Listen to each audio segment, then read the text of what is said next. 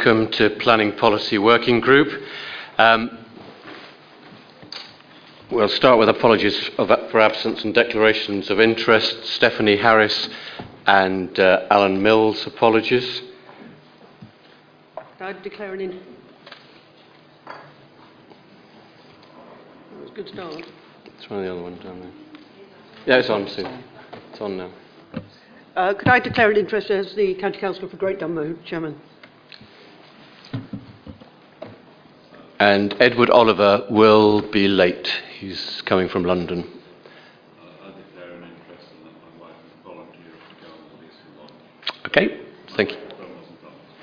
Thank you very much. So the way that we will conduct this evening is that we have, we believe, 9 speakers, and we've set aside 2 microphones, so if I call you up 2 at a time, we can sort of flow more easily from one to the other.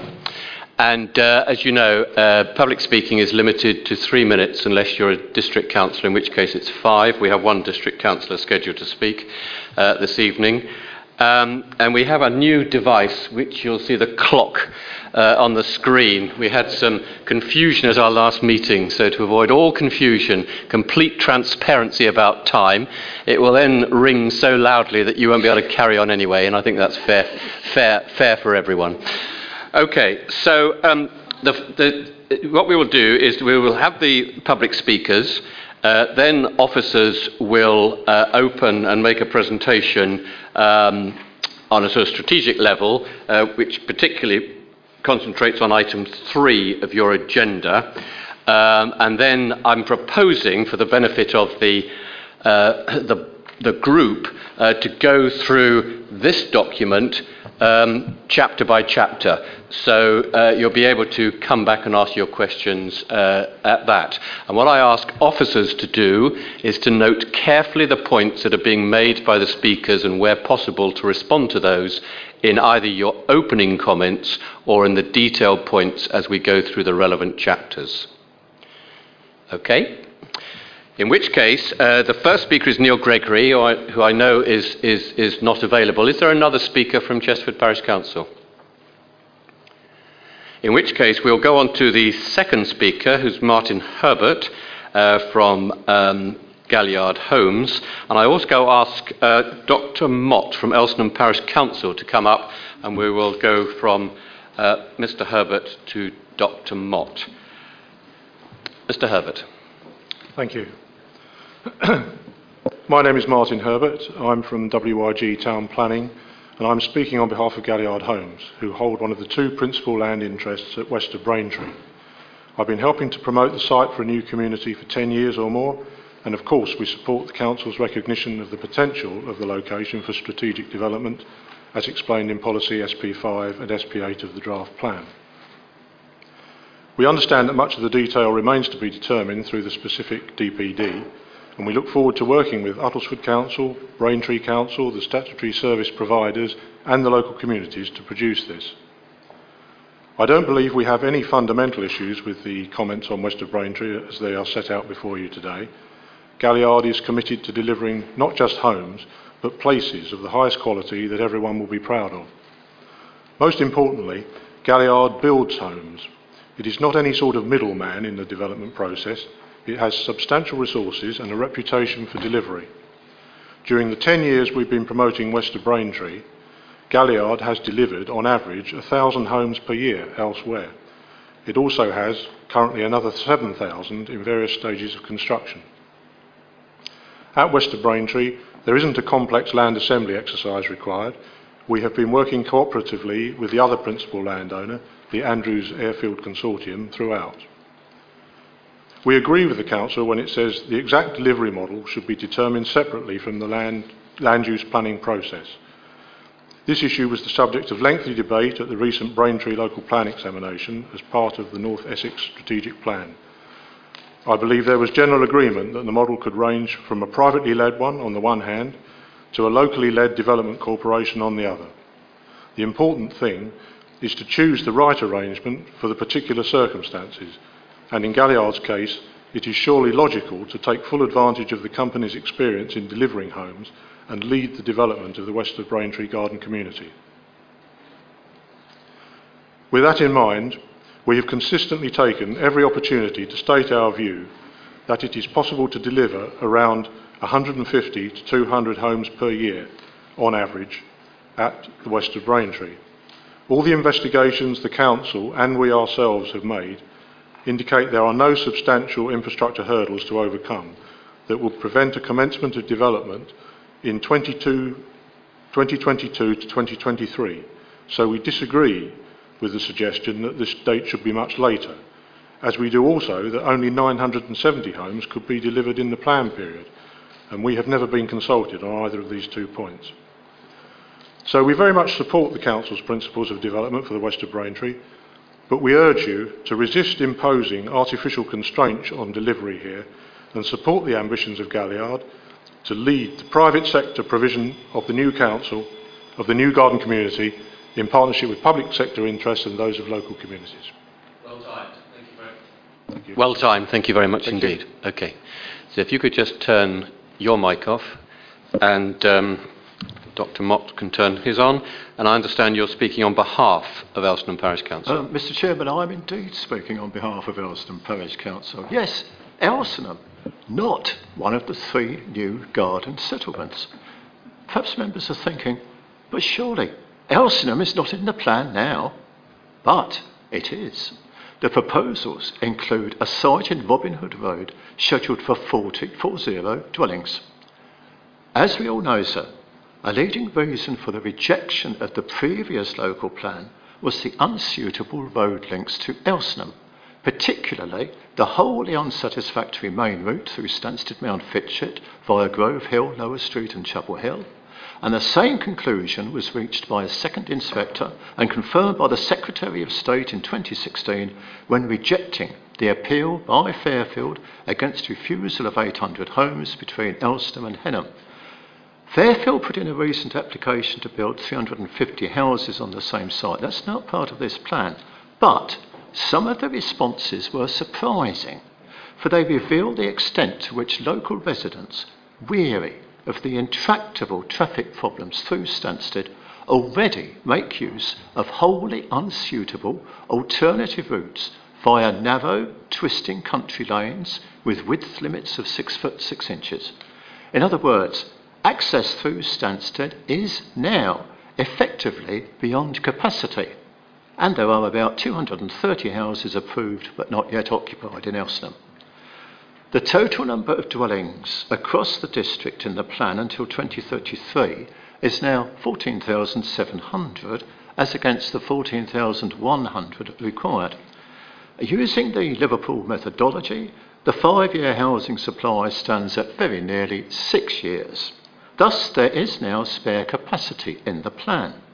The smaller allocations should not just go through on the nod. The volume of new homes already committed in Elsenham will result in an increase in the village of about 60% since 2011, and these further 40 houses must be the leading candidates for total exclusion from the plan. To conclude, sir, when this plan goes before an inspector, one obvious question will be what new housing is proposed for Elsenham. It would help greatly if the answer was none at all, rather than an allocation which is unsustainable because Elsenham has already been favoured with an excessively large amount of new housing. And, finally, new information from local residents shows that the village is even more unsuitable now on transport grounds than it was when the previous local plan concluded, in his words, that it cannot overcome the connectivity disadvantages of its location. He certainly knew what he was talking about, Mr. Chairman. Thank you very much for your attention. Oh, well done. And thank you very much. Two excellent timings. I failed to ask Tony Orgie to the microphone in advance, so I'll also ask William Brown, if I may. Mr. Orgie is a member of Great Abington Parish Council, but I think is speaking in a personal capacity. The officers will obviously be trying to note all the comments, but I think there was a particular comment there about 14,700 rather than 14,100 and a 6-year land supply that we'd want to come back on. Mr. Augie, thank you. Thanks very much. I confirm that I am speaking tonight in a personal capacity. Paragraph 14 of the covering report in your agenda papers states that North Uttlesford Garden Community is close to rail stations on the existing lines to London and Cambridge. However, as we all know, Great Chesterford Station is far less well served by trains than Whittlesford Station. So for rail users and the community, access to Whittlesford Station is important. And for road traffic, this means going via the A1301 and the A505, A1301 McDonald's roundabout, provided these are not congested. In January this year, South Cambs District Council approved a planning application for the Sawston Trade Park, situated in Pampersford Parish and just 400 yards north of the A505, A1301 roundabout. And this was for 1,500 jobs and 670 car parking spaces. In March this year, the District Council, South Cambs District Council, considered an application for an agritech park on the A1301 south of the A505. 4,000 jobs and 2,000 car parking spaces. Now, as we all know, this was rejected, but there's obviously the possibility of an appeal. The Wellcome Trust Genome Campus is currently talking about expansion on the 1301 with hundreds or more new jobs and 1,500 new dwellings. And an application is expected within the next few months. And then there's the North Uttlesford Garden Community proposal. Now, all these proposals do seem to have one common feature: considerable reliance on improving capacity at the A505, A1301 roundabout to address the impact of increasing traffic. I must say that I remain unconvinced by the traffic modelling, and I'm very concerned that the likely impact of any of these proposals going forward would be increased rat running through villages to avoid congestion in the roundabout area. And this would lead to a severe and adverse impact on villages such as Duxford, Hingston and Ickleton. Your response might well be, yes, but there's going to be a study of the A505. And my response to that would be, yes, but in my view it would be a mistake to assume that improvements to the A505 would necessarily be entirely online in the local area. So in conclusion, I do not support the inclusion of the North Uttlesford Garden Community site in the local plan, and I have one plea for you, and that is please don't have an important Section 19 consultation where a significant portion of the consultation period is within the holiday period. Thank you. Thank you. Professor Brown. And if I could call Fiona Wilkinson. Thank you for this opportunity to comment on the proposed North Uttlesford Garden Community.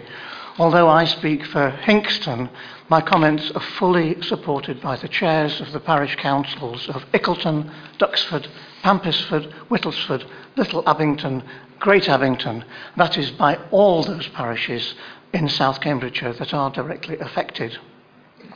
It's clear that Uttlesford is not proud of this proposed new town. You could not have pushed it further away. More than half of its edge is actually defined by the Essex-Cambridge county boundary. What a bizarre site for a town purporting to provide homes for people working in Uttlesford.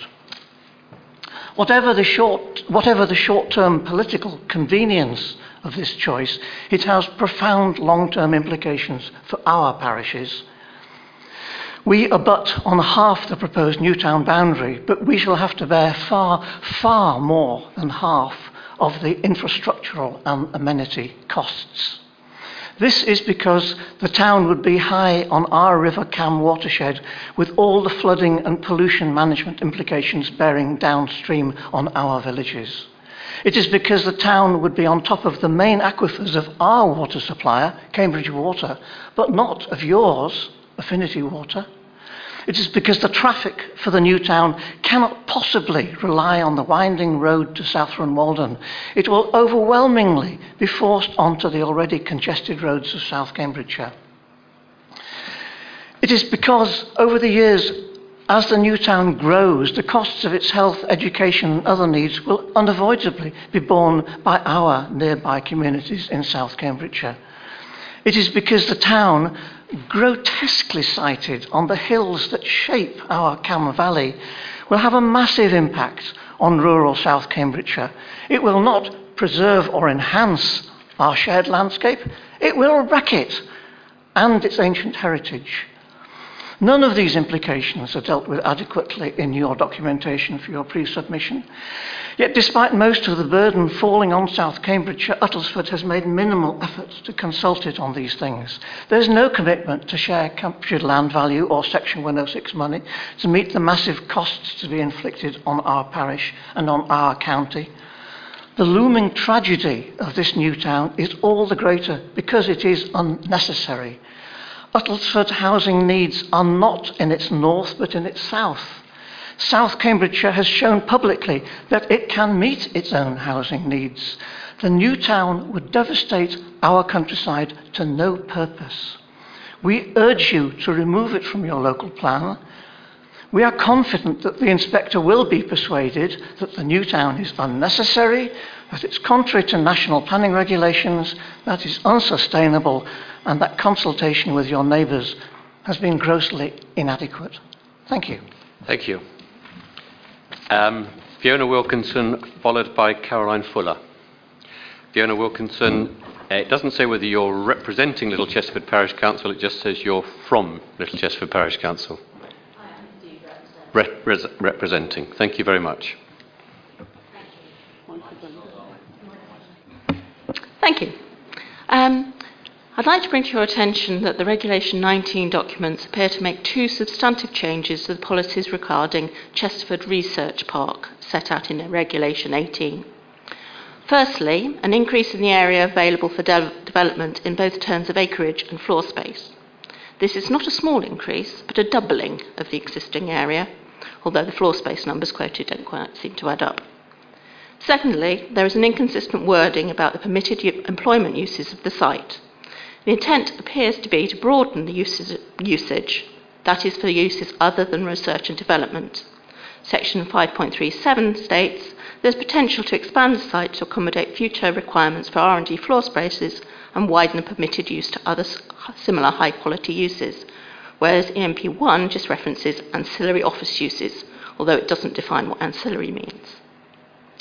These changes appear to have been made in response to a comment on Regulation 18 submitted by Aviva, who own 50% of the park. Indeed, the Chesterford Park Development limits are identical in the Regulation 19 inset map to the one submitted by Aviva in their comment, with the exception of one small detail, which is a plot to accommodate a creche. The other half of the park, as I'm sure everyone here is aware, is owned by Aspire, which is in turn wholly owned by Uttlesford District Council, but I've been unable to find any mention of this in the Regulation 19 documentation. The wholesale adoption of Aviva's proposal again calls into question both the impartiality and the transparency of the planning process, where the authority is both the investor and the plan creator, and therefore has a conflict of interests. The proposed change to permit non-R&D use seems puzzling, given that Section 2.1 of Reg 19 also states that the district has a central role within the South Cambs Research and Biotech Cluster focused on Chesterford Research Park, and that the justification of the North Uttlesford garden community has been consistently stated to provide housing for this sector.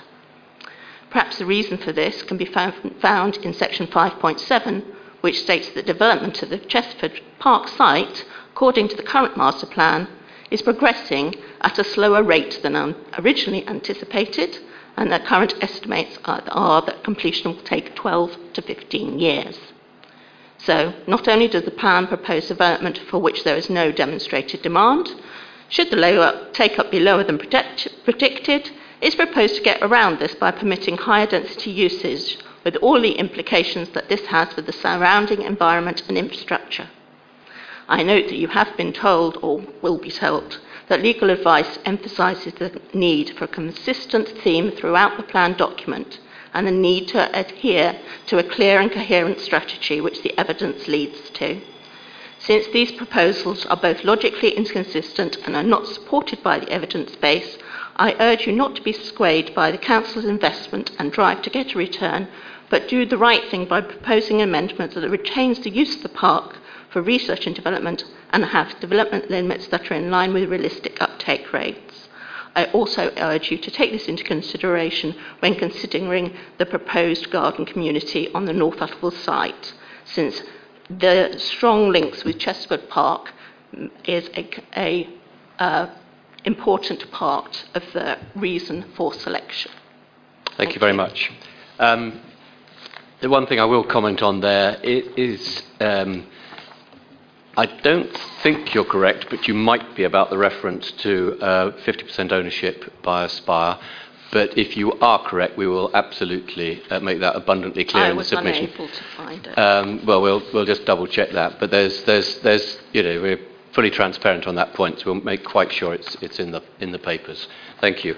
I will call Sandy Merrifield to the vacant microphone, and Caroline Fuller, Great Dunmow Town Council. Thank you.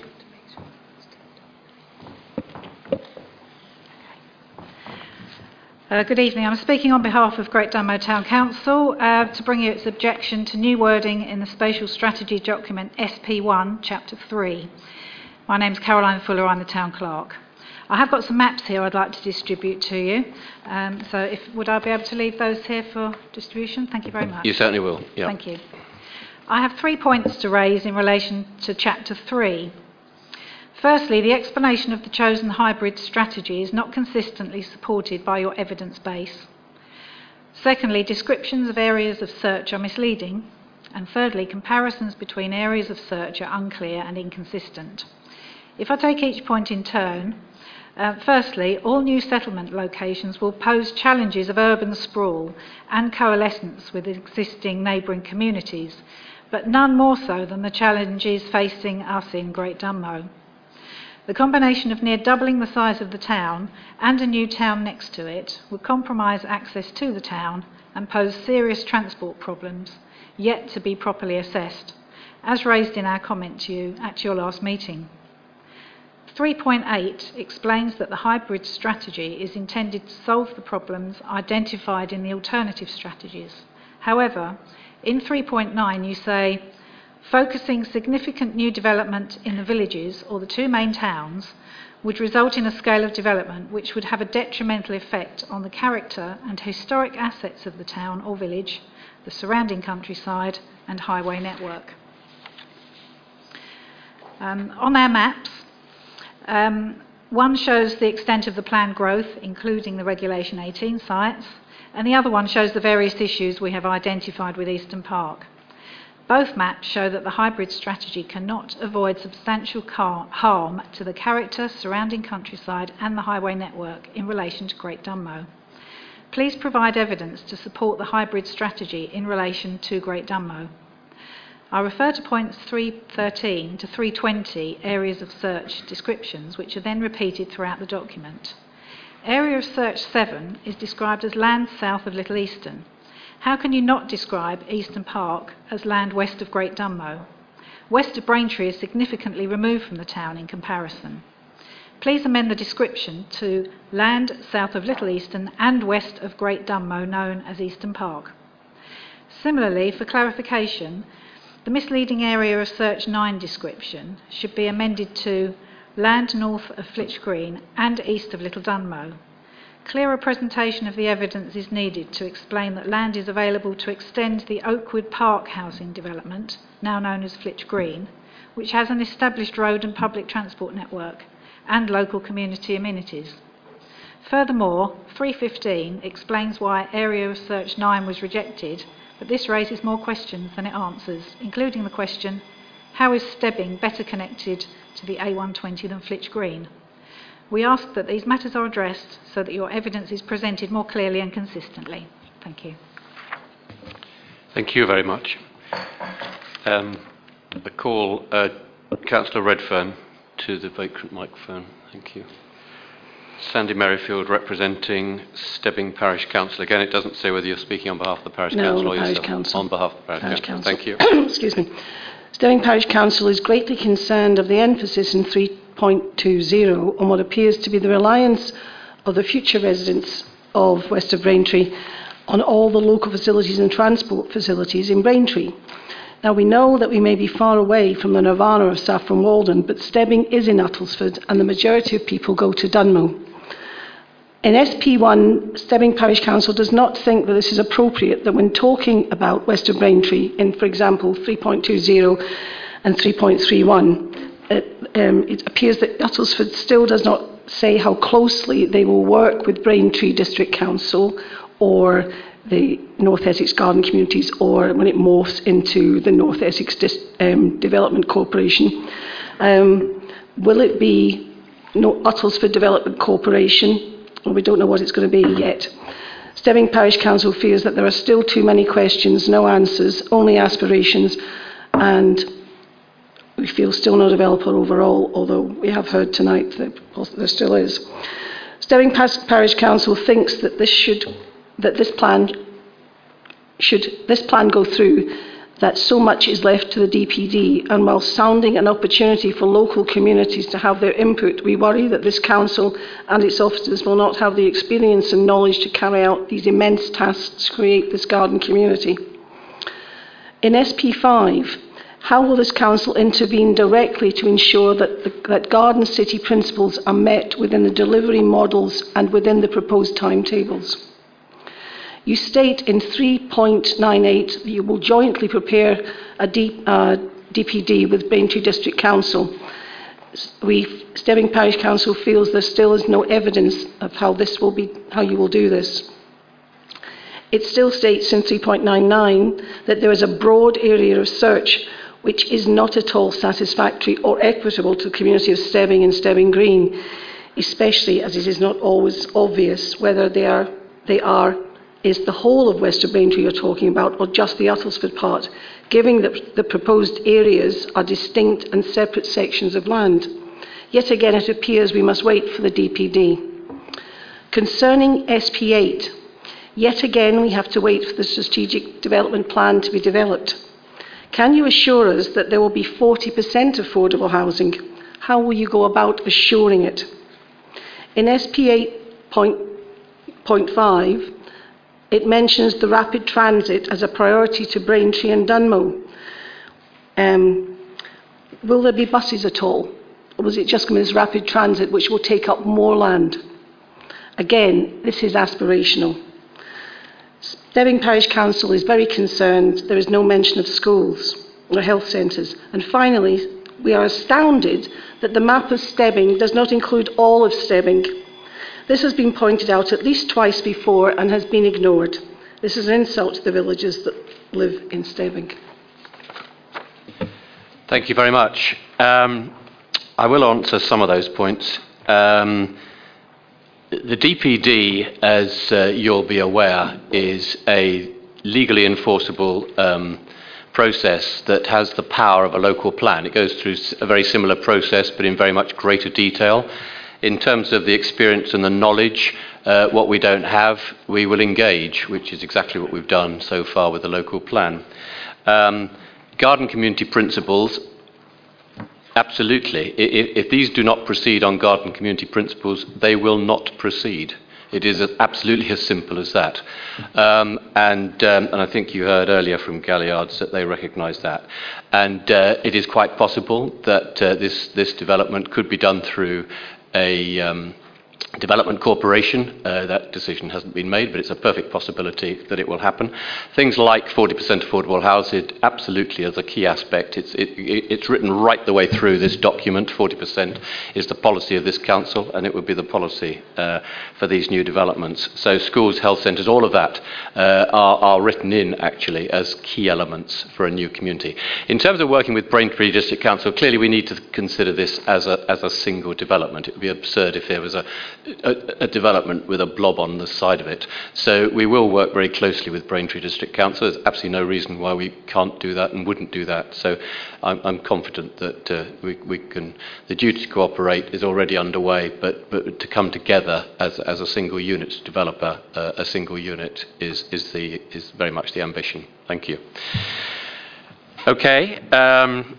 Councillor Redfern is the last speaker, and Councillor Redfern, as I said, gets 5 minutes. Thank you. Thank you. I would like to thank Tony Augie, William Brown and Fiona for coming to speak on the stuff to do with North Uttlesford. As you can imagine, I feel under total fire because I've got Chesterford Research Park and North Uttlesford falling in my ward. I'm here to speak yet again on behalf of the ward that I represent, and some of what I've said, I am repeating what I said last week. I brought to the Planning Policy Working Group last week their attention to the concerns of the capacity of the M11 and also the capacity problems of the B1383 raised in WYG's report, and still no improvements seem to have made it into Regulation 19. My ward is impacted by both ends of these roads. The M11, just 2 lanes from junction 8 north to junction 9, and there is no access north at junction 9. At one end, we have Stansted Airport with its potential to dramatically increase passenger numbers, and at the other end, North Uttlesford Garden Community. Both will have a huge impact on this motorway, and we all know this regularly falls over and is often shut. This is the longest stretch of motorway without an exit in the country. This then pushes all the traffic onto the B1383, down through Great Chesterford, Little Littlebury, Wendon and onwards towards Stansted.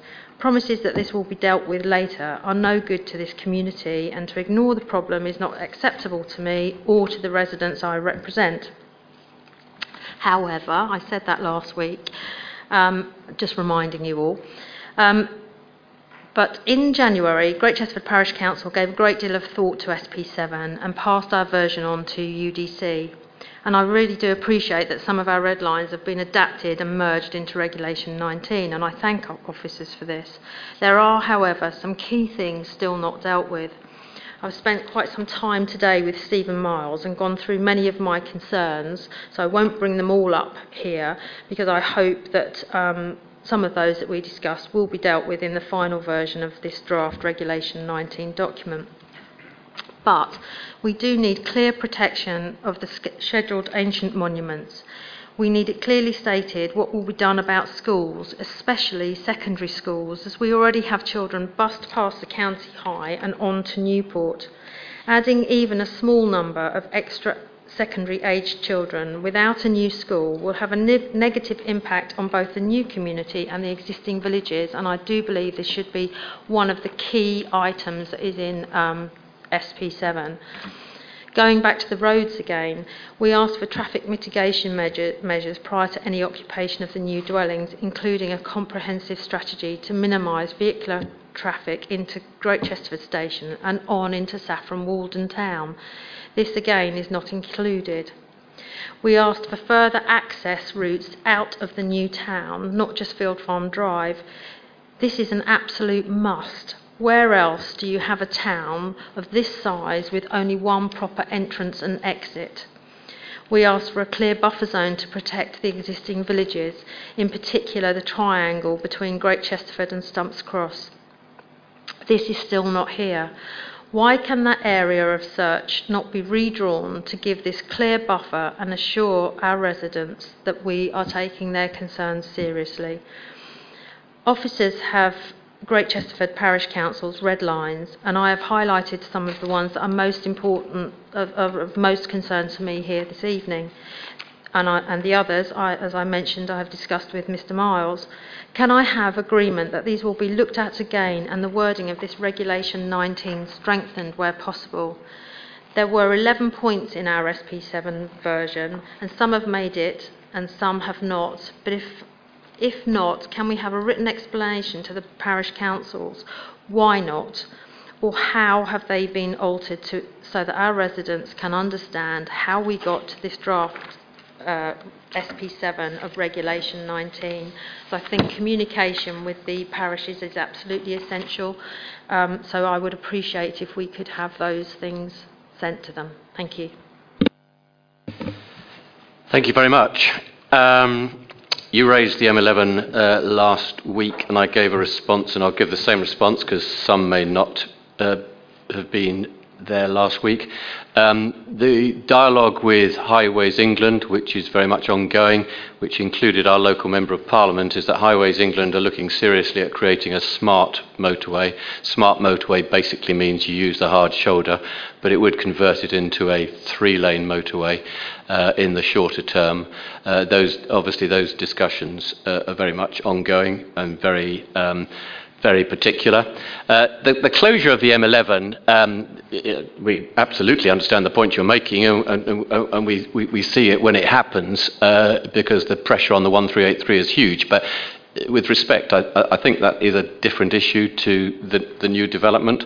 As far as your points, and thank you for recognition that they had all been carefully considered and where possible included, and I'll let officers decide whether they can comment further in line with your comments. But secondary school, as you will have read in SP7, there is a secondary school proposed, and I think your point was more the when than whether there will be one. And in each of the new garden communities, when, whether it's schools, health centres, community facilities, is an absolutely key part of the whole equation. If they come too late, then clearly we have a problem. And similarly, if they come too early, we have a bit of a problem as well. So further access, acutely aware of that point, and buffer zones is an ongoing discussion. There is a buffer zone, but obviously the dialogue with the local community in terms of whether it's sufficient is absolutely appropriate. But I repeat the point I made earlier about DPD. Do not underestimate DPDs. They are crucial. There will be very much engagement with the local community to talk just about the sort of things that you've covered, Councillor Redfern. And the full recognition, obviously, of the ancient monuments, both the Iron Age as well as the Roman ancient monuments in the area. So thank you very much indeed. I'm now going to ask, well actually I'm not, because there's some action points from last time, which is item 2 on our agenda.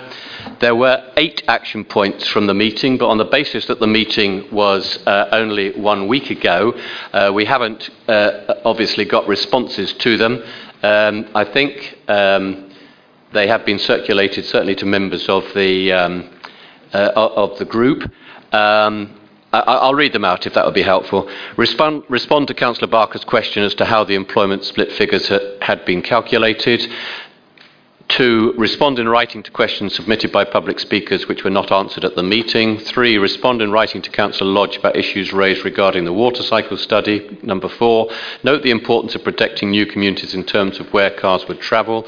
Number 5, liaise with Councillor Davis about the capacity of the national grid in relation to electric charging points, and you'll see that's been written into the Regulation 19 document. Respond in writing to Councillor Dean about concerns raised regarding the easterns of Eastern Lodge, very much covered in the document, as you will have seen. Troy planning to liaise with White Young Green about transport infrastructure within Saffron Walden over the local plan period. And finally, number 8, respond to Councillor Barker and Mrs Merrifield in writing with regards to parking issues at Hatfield Forest. So those were the issues raised. There will be full responses as soon as we can. You'll appreciate, obviously, that we are going through a busy period, but within 2 weeks you'll get a response to those action points. So if you're content, Councillor Lodge. Thank you. Can I just do a clarification on 7, please? And it probably pops up elsewhere, but it's a good time to take it here now. We had it goes back to an Essex Highways verdict from about a year, 18 months ago, which gave a limit to the extra housing, particularly to the east of Saffron Walden. I've mentioned this to officers on a number of times. We still haven't come back with a clear picture of how that fits in with the allocations and with existing permissions. So it's a pretty important factor for development in Saffron Walden. I just wonder when we're going to get that clarification in particular, never mind the bigger strategy. An officer want to pick that point up?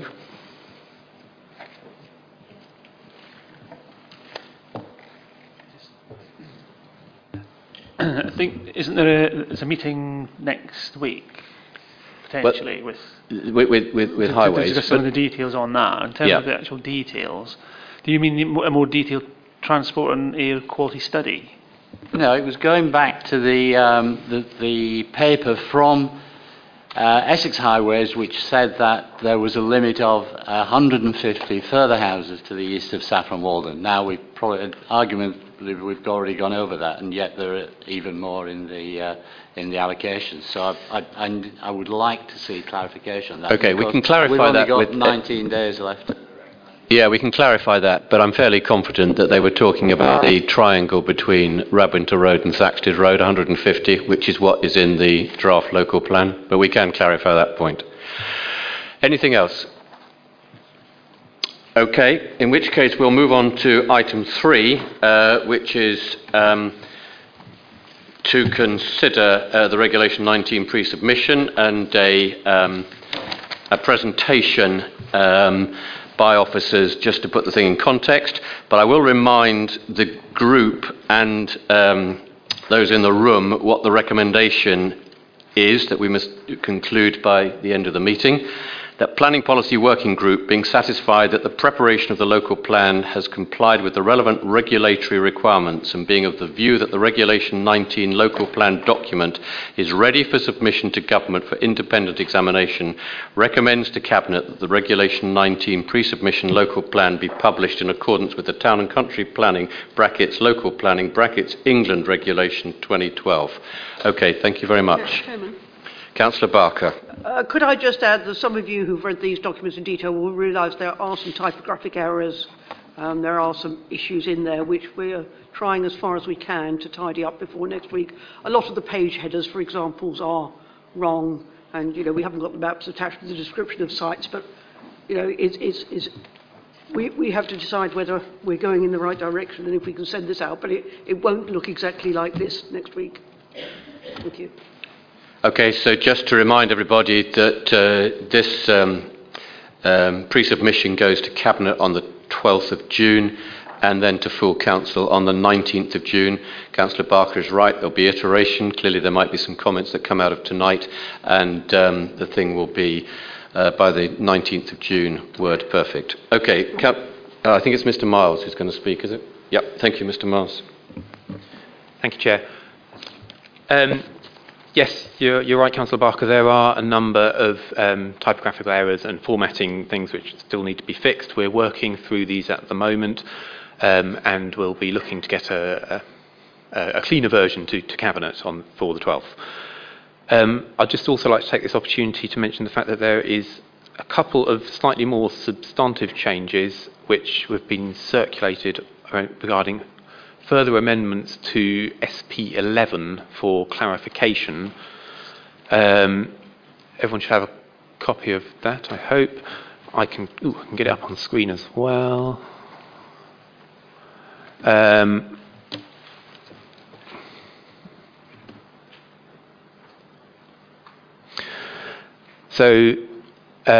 This is just a minor editing to clarify what was meant in the policy, but in reading the policy over the last week, we didn't think it was quite right, and so we are proposing to insert the text which is highlighted in yellow on the screen, and remove the text that is struck through and highlighted in blue on the screen. Just wanted to mention that, given we're mentioning formatting changes as well. So on to the presentation. I think it'd be helpful just to read out the final words, actually, because it's quite difficult to read for the back of the room, I would imagine. Yes, thank you, Chair. So to read out the new text as proposed, this is 2 paragraphs within SP11 under the heading Access to London Stansted Airport, and the new wording goes: Access to London Stansted Airport's... apologies. Access to London Stansted Airport. No, London Stansted Airport. Oh, we got that twice. That's why. Yeah, sorry. London Stansted Airport's role as a national, regional and local transport interchange will be maintained the necessary local and strategic transport infrastructure and rail, coach, bus service, pedestrian and cycle capacity to accommodate the passenger and employee trips and other journeys via connections at the airport must be maintained and enhanced. An integrated approach must be demonstrated within the framework of a surface access strategy. So the purpose of adding in that new text there is to give a bit more clarity on the fact that it's a local transport interchange, which is mentioned already in the text in the policy, and just that in addition to accommodating passengers and employees, it must look at other people who use it as in the form of a local transport interchange. The second paragraph, I'll read out in full now. To assist development of new rapid transit options between the airport and new and existing communities, land will be safeguarded to allow access at the terminal full stop. To deliver this objective, the Council will seek financial contributions from the airport operator. So the amends here are inserting the word new instead of more flexible, because it's the rapid transit that we're looking at. The rapid transit options that we're looking at around Stansted are new options. And then making clear that we're linking to new and existing communities, because just to talk about where it's going. And then the deletions of text are just for clarity and to make it read well.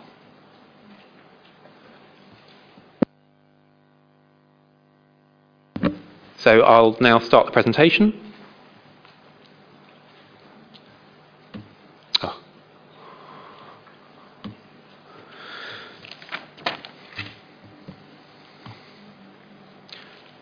So start off just a little bit of background on how we've got to where we are today. Work on the local plan started back in 2015. There was an issues and options consultation, which at a very high level looked at the issues that faced the district and options with how to deal with those issues. Back in March 2016, the decision was taken at full council to move forward with a new settlement or new settlements. And in July, the hybrid strategy was agreed. This was followed by an interim appraisal of new settlement options in October of 16, and the identification and assessment of different alternative options, followed by Regulation 18 consultation last year. I realise I've skimmed through quite a lot of subjects there in quite a lot of detail. You will note that one of the reports that you have before you today goes into a lot more detail, the spatial options paper. The Regulation 18 consultation, we received nearly 6,000 representations from over 2,000 people and organisations, commissioned a lot of new evidence to address the issues that arose, and PPWG has seen much of this evidence at last week's meeting and back in April. So, what is in the plan and how does that compare with nearby districts? The housing requirement in the Regulation 19 local plan is 14,000 homes. So to address the point raised by one of the speakers, it's not 14,100 anymore, it is now 14,000. This is following a discussion with one of our lawyers about what the appropriate housing requirement is to go for, and it was he said we should be going for the latest housing requirement published in the 2017 SHMA, which is 13,300, not the 14,100. However, in then following up that advice, we spoke with ORS, the people who did the SHMA, and they told us that the 13,300 figure doesn't include a figure for communal establishments. That figure for communal establishments is around 500 homes. It also doesn't take into account the latest findings from the East Herts examination, which amended the market signals uplift from 13.63% to 14%. Taking into account those two factors, the the slightly amended market signals uplift, and the communal establishments, that takes our OAN to 13,880. We've then built in a element of robustness into the requirement to take account of the fact that the OAN figure fluctuates, and to build in an element of robustness. And so that's then been uplifted from 13,880 to 14,000. So now, comparing with other districts, you'll see from the figures up on the screen that Uttlesford is not alone in having to plan for high levels of housing growth. The highest of our surrounding authorities, with the highest figure, that is South Cambs, who have a housing requirement of 19,500. The lowest of our surrounding authorities, Epping Forest, which has a housing requirement of 11,400. As you can see, at a high level kind of comparison, just not between the housing requirement, but also between the level of greenbelt, Uttlesford has a relatively low amount of greenbelt compared with our neighbouring authorities. The only one with lower percentage of greenbelt is Braintree. And then in terms of where we are in the planning preparation process, we are slightly behind Chelmsford and Epping Forest in that they have completed their Regulation 19 consultation. The other three authorities are all at examination at various stages. So, what's in the Regulation 19 document? The hybrid strategy that was consulted on back at Regulation 18 remains the strategy that we think is appropriate to plan for. And indeed, at a strategic level, there aren't huge differences between the Regulation 19 local plan and the Regulation 18 local plan. There are some new sites proposed within the Regulation 19 plan which weren't at Reg 18. This is to assist with the 5-year land supply and also to provide an overall buffer against the requirement. One of the speakers mentioned about the 5-year land supply being nearly 6 years. That's correct.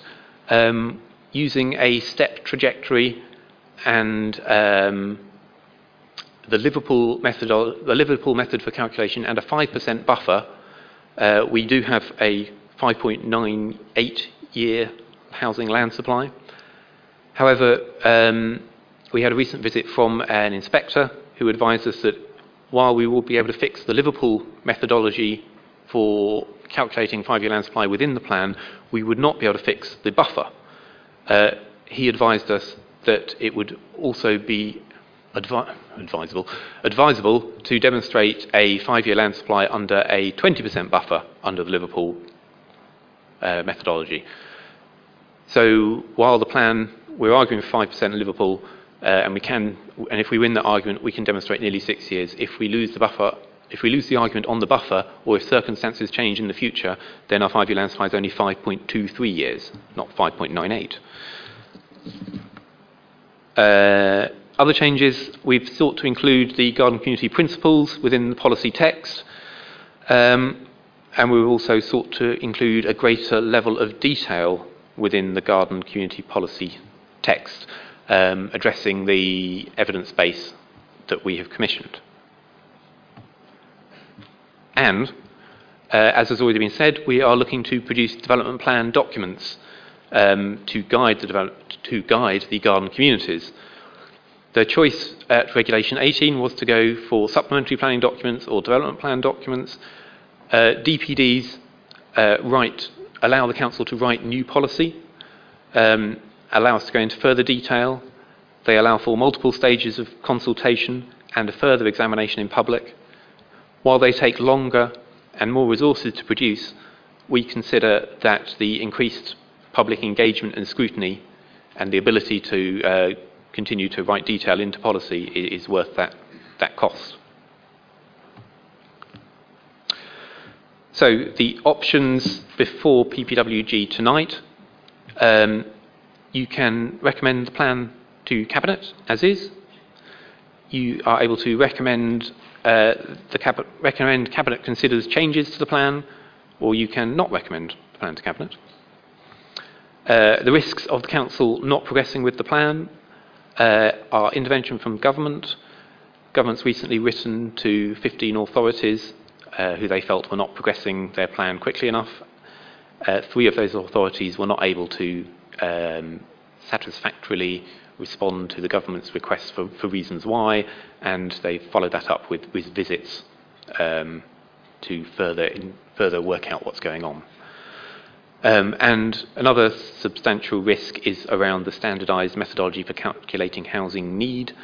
The indicative requirement that was included in the consultation back in September of last year included a requirement for Uttlesford of 16,200 homes. If we submit the plan within 6 months of publication of the NPPF, then we are able to avoid using the standardised methodology, however.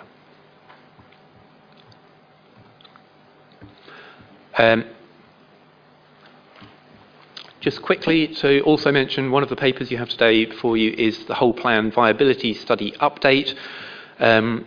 We had consultants last week give a short update on this, and we promised a more detailed update, which you have in the form of the papers before you.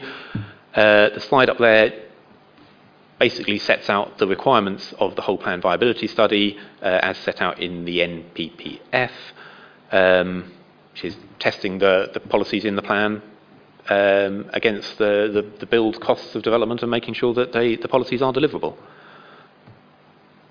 And this is a process that's been gone through.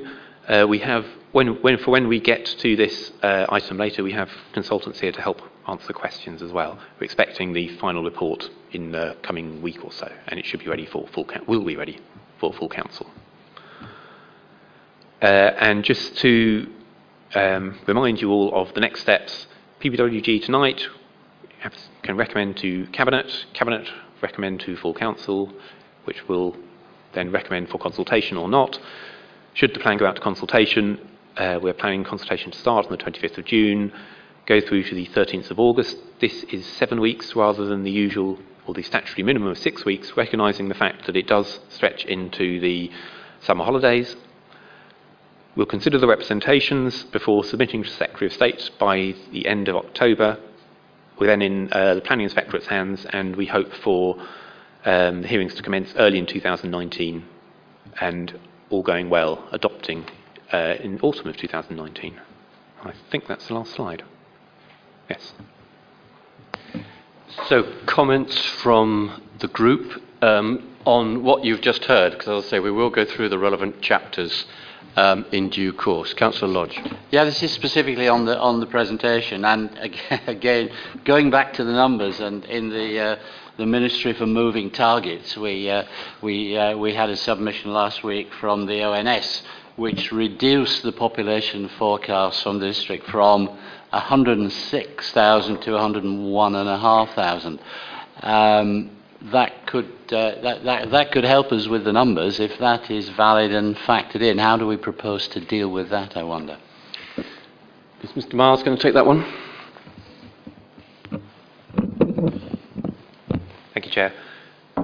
Yes, the sub-national population projections came out last week and did indicate, or appear to indicate, a lower population growth to 2033. My very rough looking at the figures, it appeared to be between 2016 and 2033 around 4,200-ish lower. We at this point don't know what that means for the household projections though. ONS will be releasing the household projections in September of this year, and it's the household projections which feed into any SHMA update. Now, it takes ONS 4 months to get from the population projections to the household projections, and that's because it's quite... I'm not a demographer, so I can't comment on how complicated it is, other than to say it looks very complicated to me. Part of the reason, or part of my understanding of the reason for that, is you can't just look at an increase in population and assume that leads to, say, 2.4 people per household.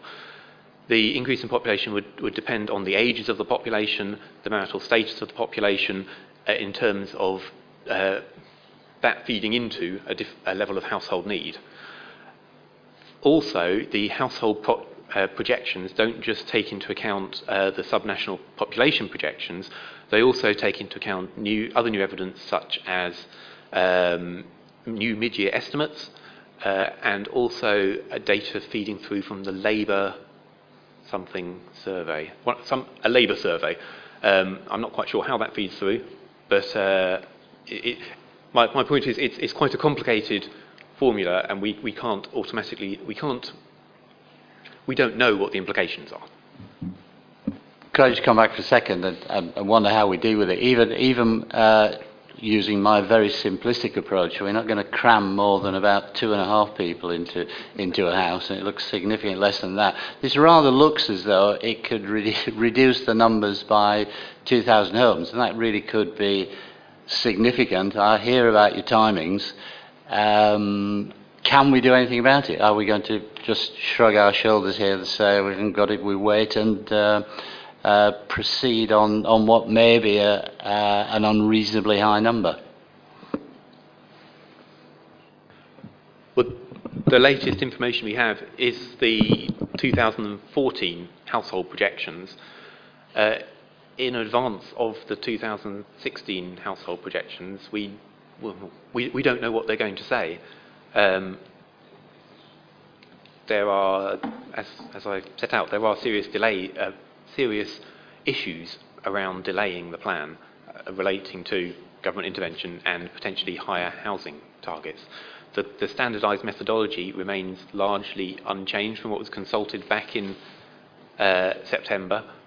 While the household projections are one input into that, the other one is an affordability, an increase in the housing requirement resulting from affordability issues.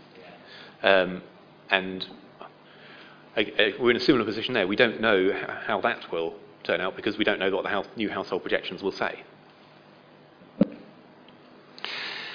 So it's a tricky one because these they're continually getting predictions, as you know, Councillor Lodge, and we've already heard how the numbers have moved, and we can't. The one thing we can't do is wait, because we know the deadline, and we'd be pushed to a higher figure if we did wait. So we should get an answer in September, and I think if it is substantive, and there's a pretty big if around that, then we'll have to consider that at the time. We won't have submitted our plan to the inspector at that time, but I think you can only go with the last piece of information because otherwise we would never produce a plan, and we'll face the consequences. Yeah, we just stay hopeful that we may be able to change it later, I suppose. Yeah, I think that's a fair comment, but I don't think we should make any assumptions at this time until we've got clarification about how the link of population numbers relates through to houses, as Mr. Miles has explained. Councillor Dean, then Councillor Barker. My question is also on numbers, the number that's on the board there, the 16,200, that we're doing our best to avoid having to grapple with in the short term. Does that include the buffering arrangement, or is that something that's not been worked out yet? In other words, you start off with 16,200, and then you look at your 5-year land supply, and you look at the buffers, etc., and do you actually end up with a higher number than that? I think I'll ask Mr. Miles to comment, or whichever officer wants to comment, but I think it's a bit cruder than that, to be honest with you.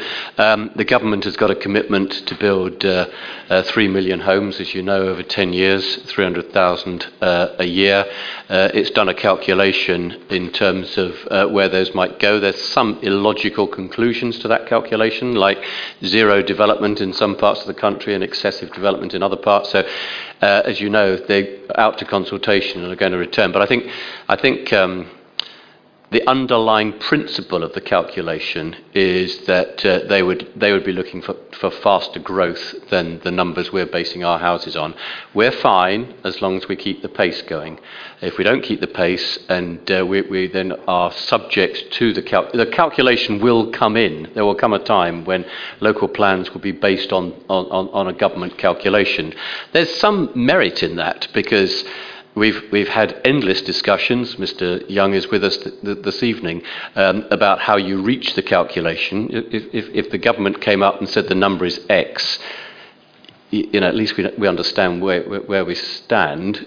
However, let's go with the lower figure. But I wouldn't worry too much about how the calculation is reached. Obviously, when they release the new MPPF, they're going to release the details of how they reach the figure. Is there anything to add to that, Mr. Miles? Just one point. The standardised methodology does not include any buffer. That would be the requirement, and then we would want to make sure that we could demonstrate meeting that requirement, and therefore, yes, some kind of buffer would help with that. Councillor Barker. Thank you. Mr. Miles, one thing you didn't point out there was that between us adopting the plan and the inspector's examination, the inspector would be likely to suggest some modifications from our neighbours who've had their Regulation 19 adopted. Are you aware of what sort of modifications have been sought by inspectors? The modifications will vary to the circumstances of the authority. So some examples of modifications, the 13.63% market signals uplift and moving to the 14% market signals uplift is a modification which was recommended by the inspector to East Herts in order to make their plan sound. Other mods that have been consulted on could include new sites. If people making representations either against existing sites in the plan or for new sites in the plan and are able to persuade the inspector, then those would be the kind of things that would be consulted on. It could be anything, okay, but hopefully as little as possible. Councillor Lees. Mine's very simplistic, actually. Is there any way that we can increase the consultation time so it finishes in September?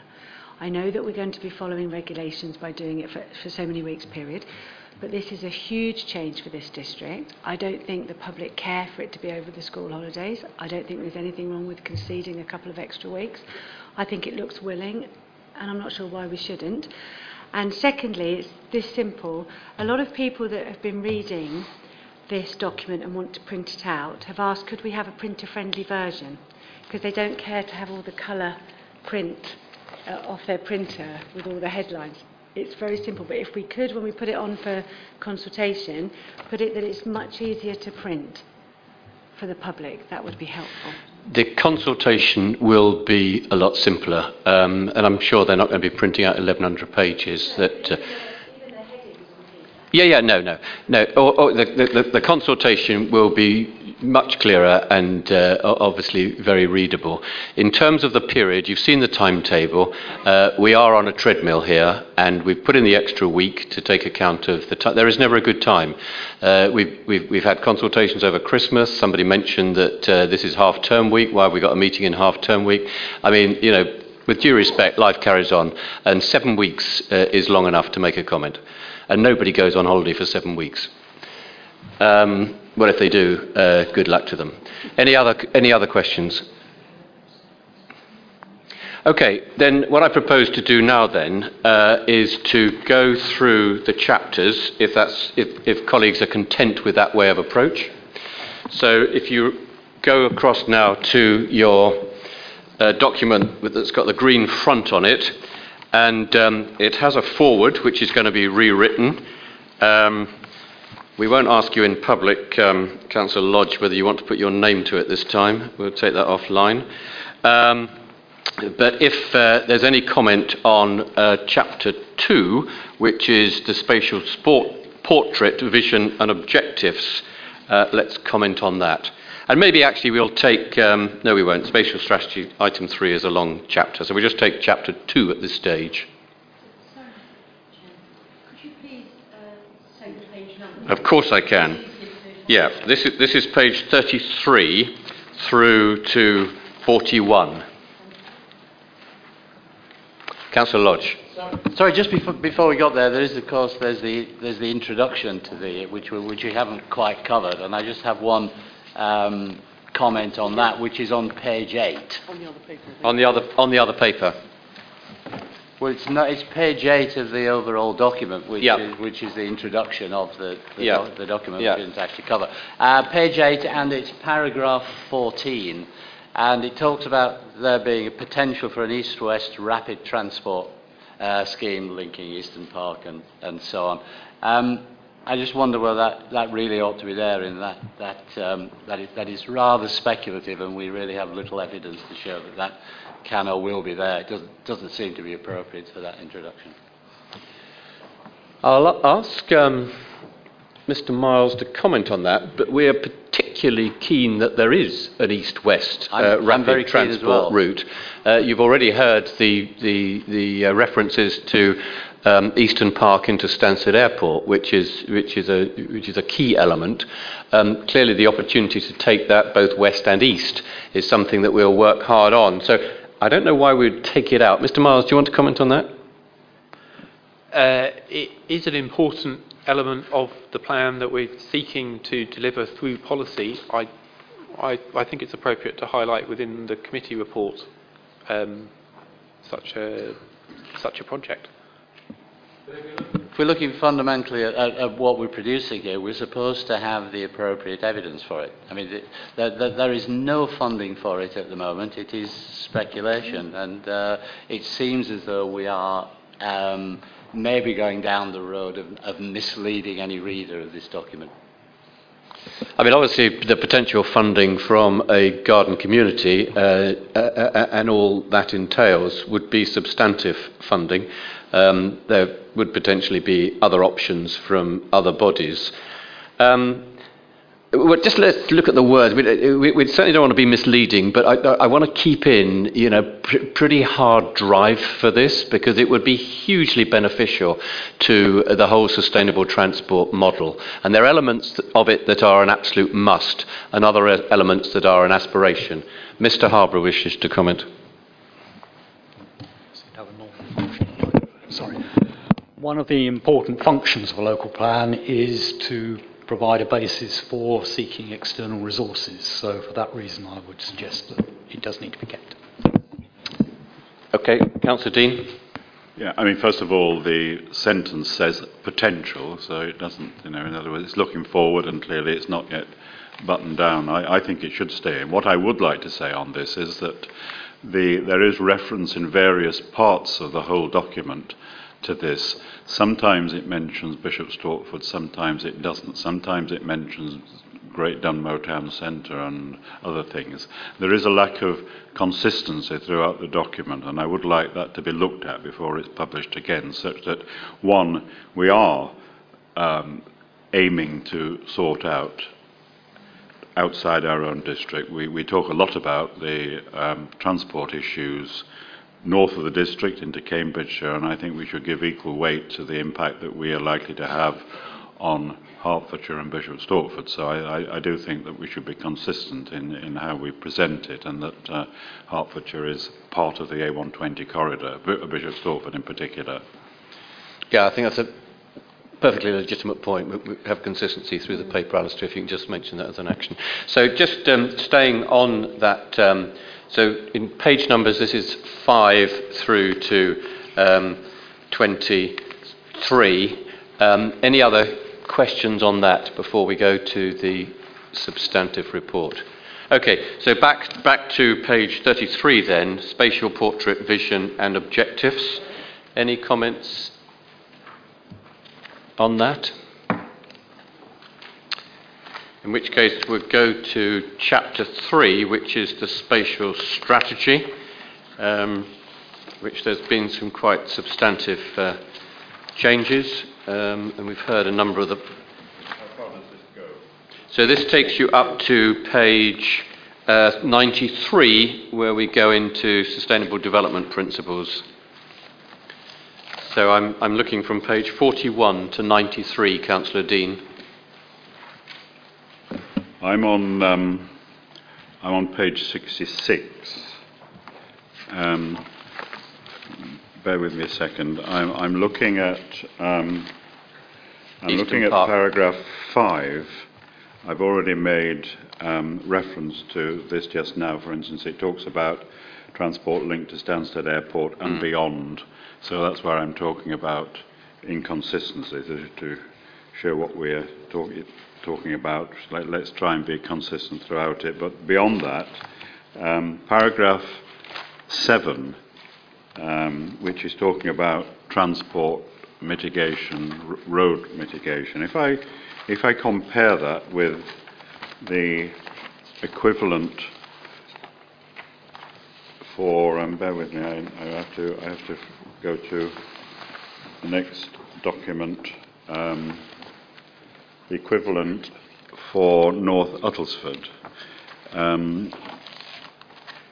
It's significantly more detailed, and I'm trying to work out which paragraph it is. It's paragraph 5.6. North Uttlesford is SP7. It's in SP7. Is there a 6 or a 5.6? No, I'm looking at 5. Where it's talking about mitigation in SP7. Yep. Which starts on page 69. Yeah, but I think it's. I'm sorry about this. I thought I had it a minute ago and now I've lost it. Oh, it's paragraph 6, I think, on page 72.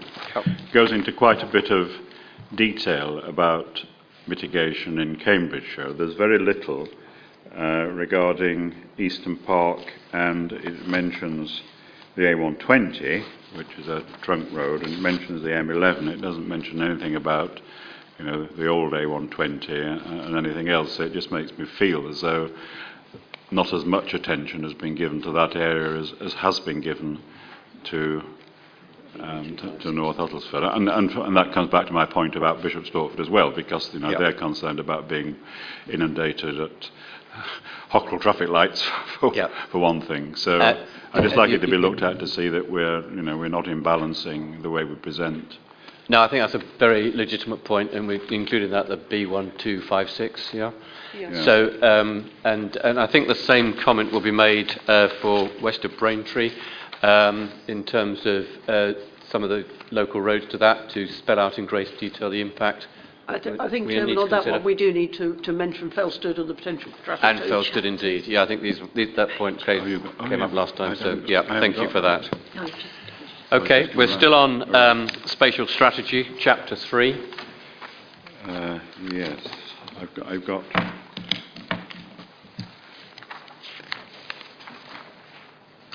There is no reference in SP. Sorry, Councillor Dean, are you still? Yeah. Do you want me to say something while you're looking? You carry on while I find. Okay. So SP7 North Uttlesford. There is no particular reference to a cycle path, which I believe has been part of the ongoing dialogue, and I think should be included.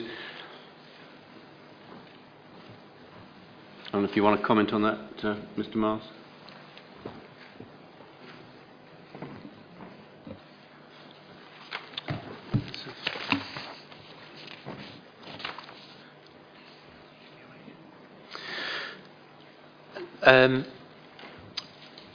Paragraph 5 of SP7, the final sentence says a network of direct, high-quality, safe walking and cycling routes will also be provided to enhance permeability within the site and to access nearby employment areas, transport hubs, and communities.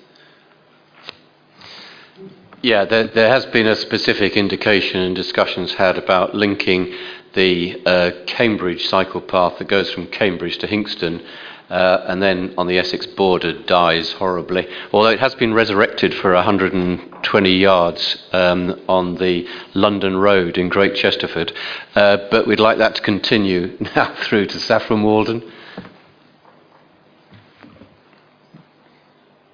We can look to be a bit more specific on those cycle routes. I mean, the other point is it does obviously is a sensitive area in terms of sustainable, and we're not just talking North Chesterford, North Uttlesford now, but sustainable transport in terms of the ability to get people into buses, particularly. I don't, the cycling and the walking bit is fine, but some of that is not realistic to get to work. But in terms of the linking with railway stations is well covered, I think, but a very sensitive point for all of the developments. But if you could look at that particularly for North Uttlesford, Councillor Dean, and then Councillor Barker. I'm on page 67 and I'm at paragraph 9, which is about water. It's 3.5 lines.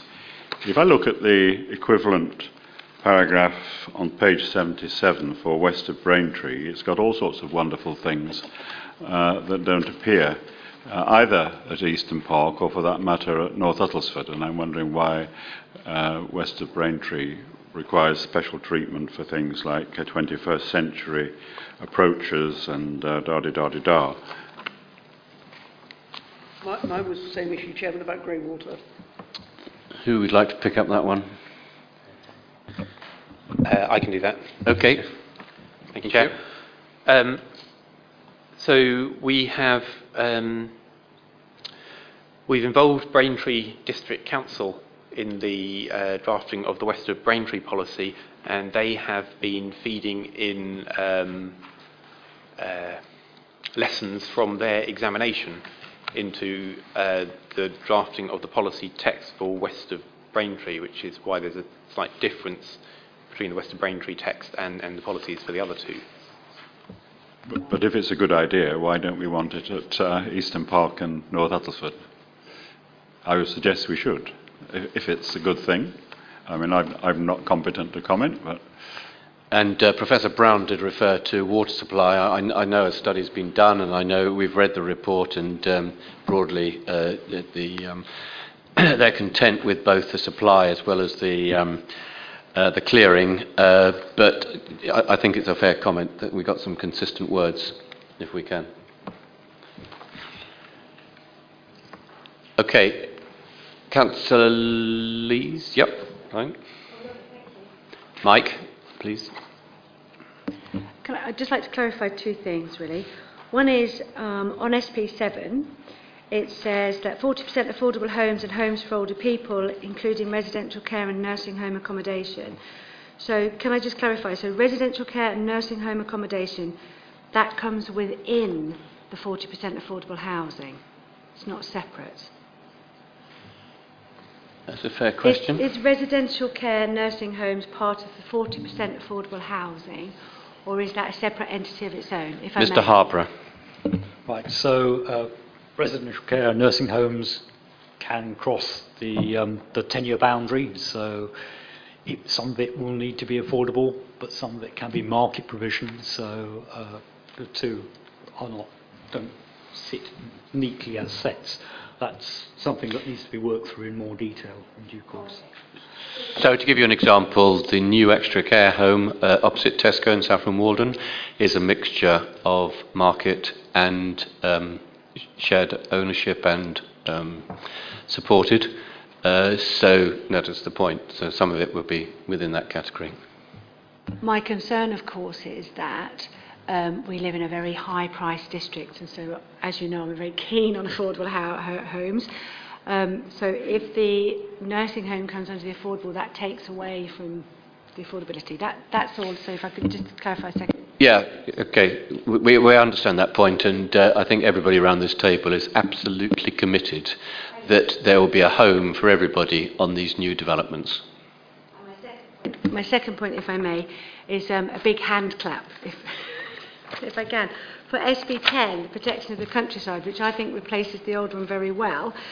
If I may ask, where you have, it's on page 84, where you have protect the best and most versatile land, could we add something like including grade 1 or 2? Because, in appeal, lawyers often ask about that, don't they? And by and large, we only have grade 2 here. I mean, it's an extra little something, but if that would be possible.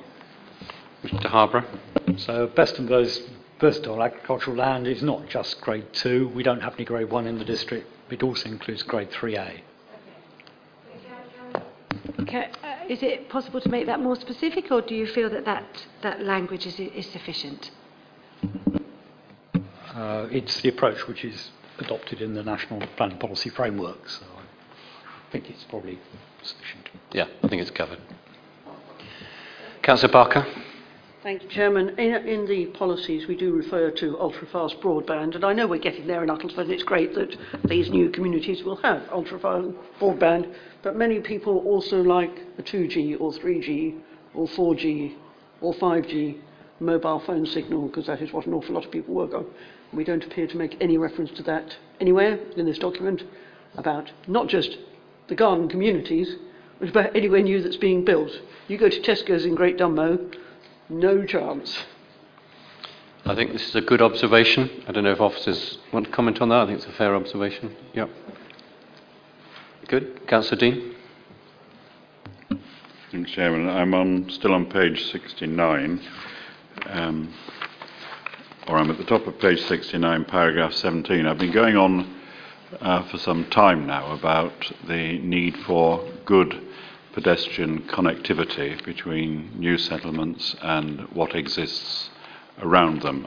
I'm not sure that paragraph 17 really captures that. It talks about public rights of way, which more often than not are footpaths across fields, and that's relevant, but of course it's also can be pavement connections, and I'd like to see something in here which picks up the complaint that was made about Camborne in Cambridgeshire, where some of the surrounding villages were left isolated from the new place. That was partly because they didn't want anything to do with it, and then discovered afterwards it wasn't a good idea to walk to the new facilities in Camborne. But the point I'm trying to make here is this says enhance the existing public rights of way network, but I think it's beyond that. It's really about providing pedestrian connectivity within and to the outside, and I've not seen that picked up anywhere, and words to that effect used anywhere. Okay, I'll let officers talk. I know a lot has been discussed for example, in the Eastern Park development in terms of the pedestrian access to the older part of Little Easton. Certainly for North Uttlesford, there's been discussion about going underneath the 184, so there's pedestrian cycle connectivity there. And similarly in west of Braintree. So, officers, I absolutely understand what Councillor Dean is saying here. Do we feel that we've emphasised this point sufficiently? So, I think that point is captured not within 17, which is particularly about public rights of way, as you say, but within paragraph or point 5 or page 67, where the final sentence again says, and a network of direct, safe walking and cycling routes to enhance permeability within the site and access to other nearby destinations, including connections with improvements to the Flitch Way. So this does talk about the walking, enhancement to the walking network to access nearby destinations. So not just public rights of way, but pavement access to nearby communities as well. Yeah, okay, I think I'll concede that one then. Thank you. Councillor Loughlin. Such a gentleman. Thank you. I'm looking at page 69, paragraph 22, where it says the council will consider the use of compulsory purchase powers to facilitate delivery of the garden community where this cannot be achieved by agreement. Does this mean you're just going to go and pinch pieces of land willy-nilly? It takes quite a long time to start a compulsory purchase order, and some of these communities are already going to lose quite a lot of land, and obviously some people are very unhappy about that. Nobody's going to be made even more happy, are they, by someone saying, we're going to have that piece, whether you like it or not. So can you sort of do something about that so that doesn't happen? So this comment is absolutely fundamental to the whole model.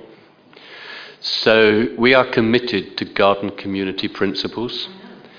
If the developer doesn't come up with a plan that delivers garden community principles, then we will have to consider alternative ways of making it happen, which could be a development corporation, which entails compulsory purchase.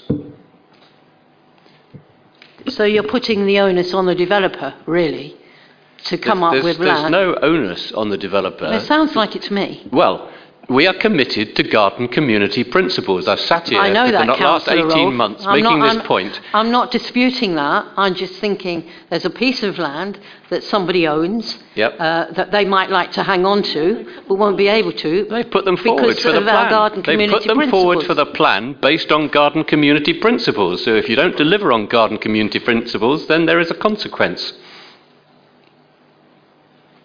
Well, I'm not happy about that. I don't know about but I anybody know else. that you are committed to garden community principles. And so, it's not the time tonight to discuss the detail of this.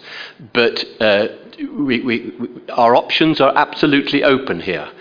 And it might well be that we have an arrangement that it is laid out, and it's obviously got to be enforceably laid out. That's one of the sensitivities of the people in the room here today. And so all we've said in this document is there are a number of different ways of making this happen. That's not what it says, sorry. I think it does. Councillor Barker. I think we need to remember that every piece of land that is proposed, every site that is proposed here, has been put forward by a willing landowner or their agent. We haven't gone and picked up sites off a map, and we won't go and pick up any sites off a map and say, we're going to buy your bit of land. That is not the way it works, and it won't work. That's what I wanted to hear, but that's not what was said. Thank you.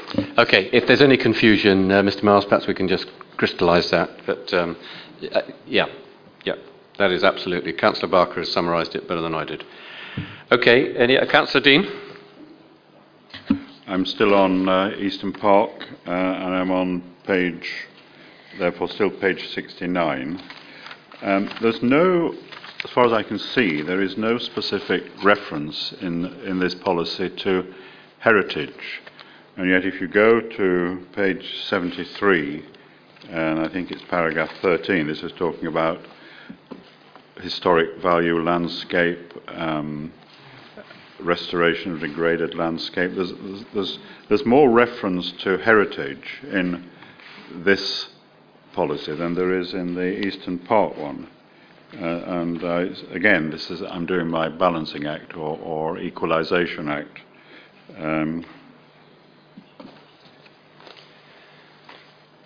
Okay, there's a very clear reference on page 68 and a clear reference to the gardens and to the country park. There are aspirations to try to recreate the 18th century park in terms of some of the arboretum arrangements. But Mr. Miles, do you want to comment on that? Thank you, Chair. The point 13 within the Eastern Park policy covers heritage assets. So that's the kind of equivalent one to that was in North Uttlesford. Implement measures to avoid and mitigate harm to the significance of heritage assets caused by the development, both within and close to the site. Measures will include, and then there are 6 sub-criteria, A through to F, which look to give further guidance to the development and the DPD. No, that's the point I was making, that both 13, 14 and particularly 15 goes into a lot of detail about heritage. And Councillor, the Chairman is right to say that there is reference to the gardens of Eastern Lodge, but I don't think it doesn't have that all-encompassing set of policies. I mean, obviously, you wouldn't have the same wording for North Uttlesford, but I mean, I don't think it doesn't come over to me as balanced enough and emphasising the. Okay, I think your theme of consistency across the three is a very good one. Obviously, we don't have Iron Age and Roman conditions at Eastern Park, but we have different conditions. So we have something that was a very special park it's certainly around the 17th century and through to the late 20th century. So we'll relook at that. And just while we're on this theme of consistency, you picked up the point about cycle and walkways, and I don't think for west of Braintree we've perhaps emphasised it in the same way that we did in the other two. So I'd be grateful if we could look at that as well. I think, Chairman, in answer to Councillor Dean's question, I think this has probably come about because Great Chesterford, through Councillor Redfern and the Parish Council, has submitted a lot of specifics it asked to be included in here. They have now been included in here, which makes it slightly fuller, if you like, than the Eastern Park and the West of Braintree sites. Well, I don't want to think west of Braintree and Eastern Park haven't put in their own red lines, which, to be fair, are also included in here. But I think the point about consistency is one that we'll relook at. Okay, any other points? We're still on paragraph 3 at the moment. Councillor Lodge. Thank you, Chair. You seem to be being a bit right-looking this evening, though, but maybe that's not surprising. Well, I'm often right-looking. I have something of a more strategic issue here, and what seems to be a bit of a contradiction. If we look at, I'm on page 63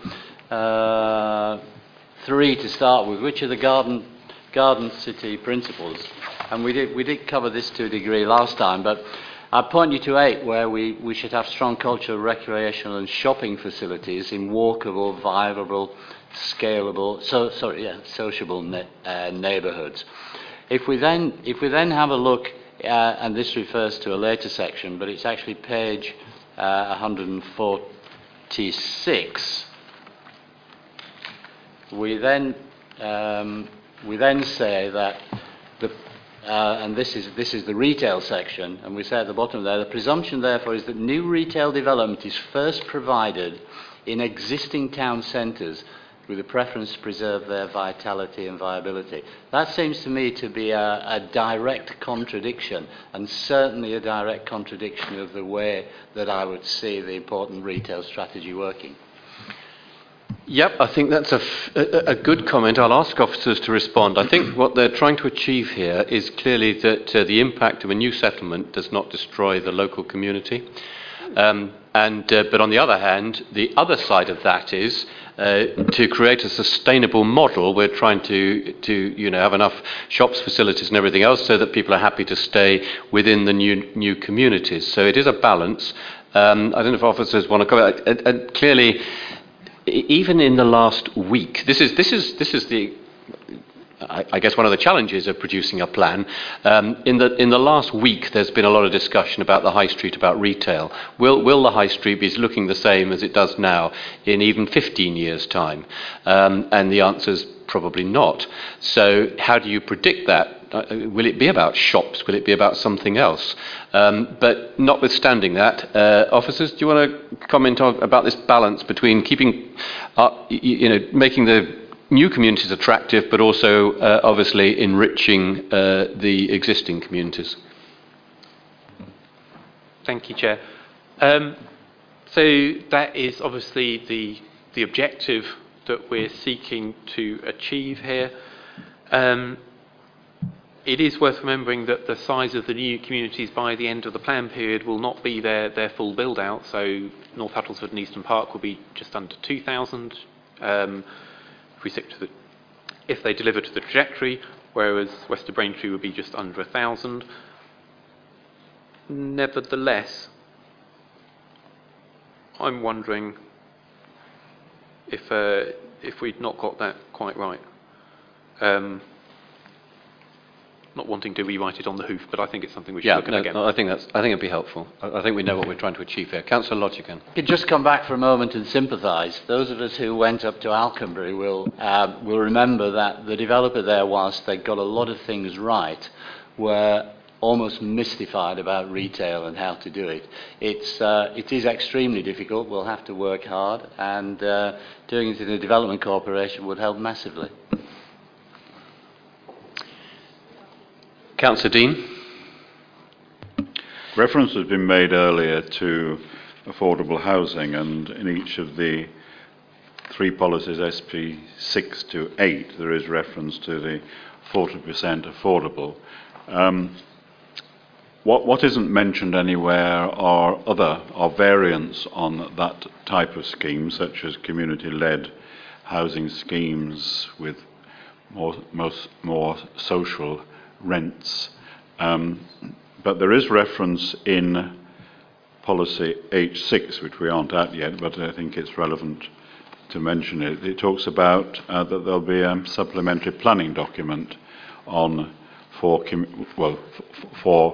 housing. So my question is, bearing in mind that there is a group working in the background trying to address what the needs of the district are for the future, and Councillor Barker is a member of that. Is this where this would come forward in due course if there are new thoughts on the forms of social stroke affordable housing that we decide would be a good idea in due course? Yeah, I'll pass that to Mr. Miles, but even social housing at 80% market rent is beyond the reach of a number, and what we want to achieve with the new communities is that literally that we're catering for everybody. That is the real aspiration. As you know, we've had a couple of workshops on this subject. Mr. Miles. Thank you, Chair. Yes, the affordable housing SPD mentioned in policy H6 will look to provide further detail on the type tenure, that kind of thing, of affordable housing delivered within the district. Work hasn't commenced on that yet, and we'll follow the plan. That's fine, thank you. Good. I don't see any more hands. I'm looking to my left as well as my right. In which case, we would...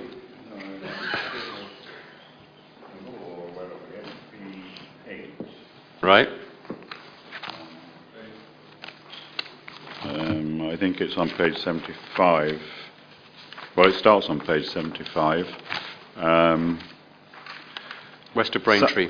Somewhere. I'll find it in a moment. I haven't got my paragraph. There's a section on transport and highways where references to places like Essex Regiment Way and the impact on Braintree and Rain have been struck out.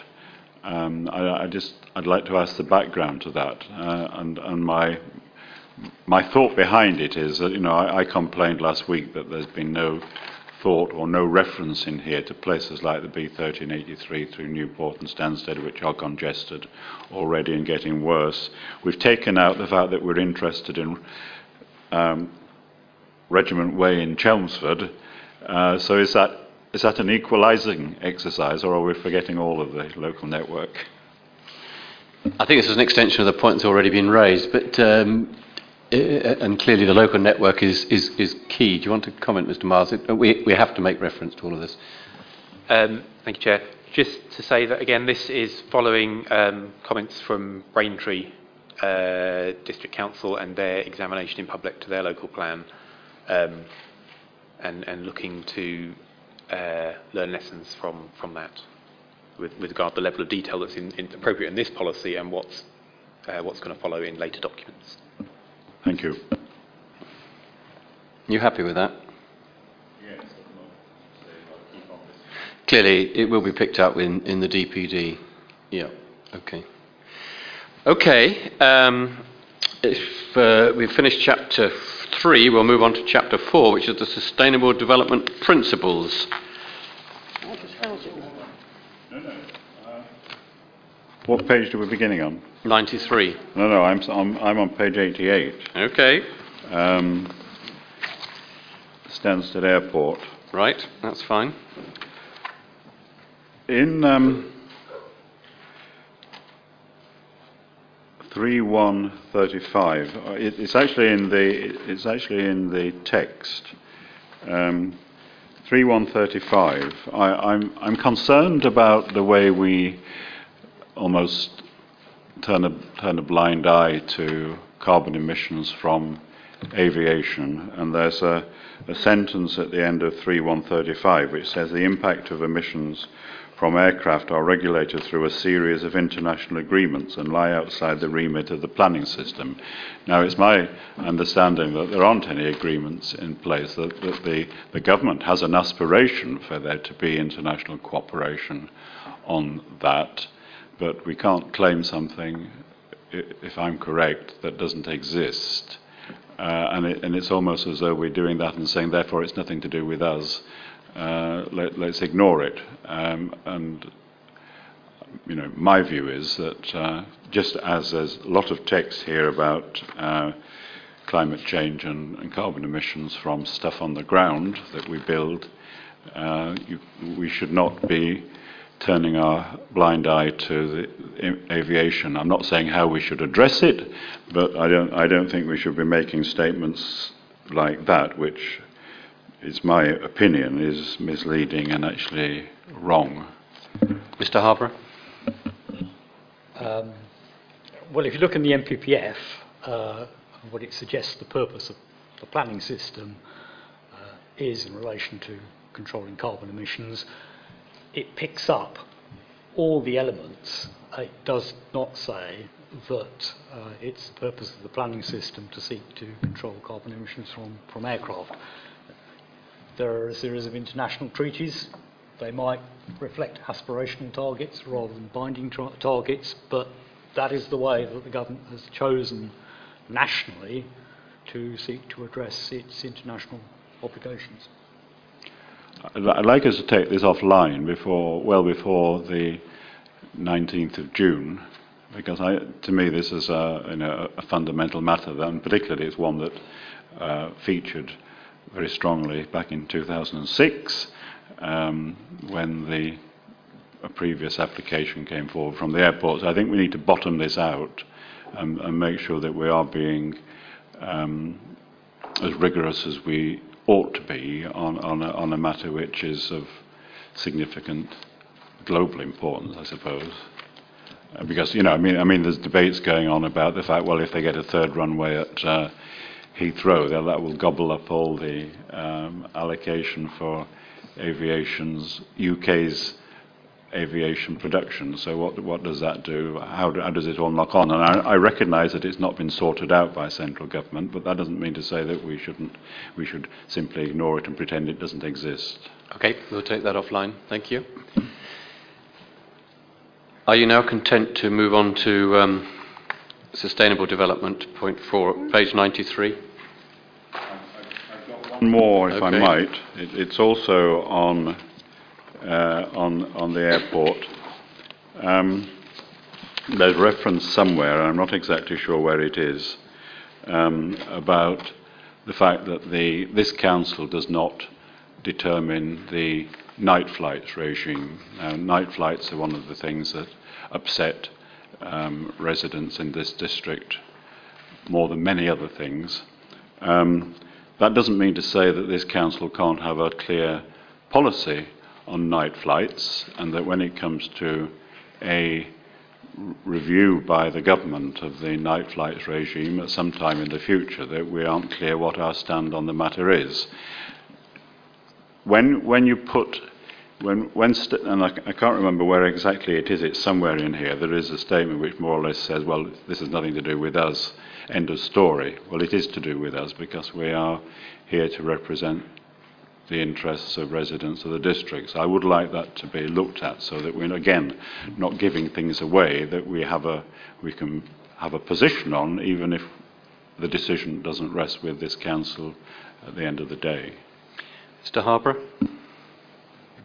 It's entirely appropriate for the council to have a position on night noise restrictions and to lobby for changes to the national arrangements to achieve community objectives.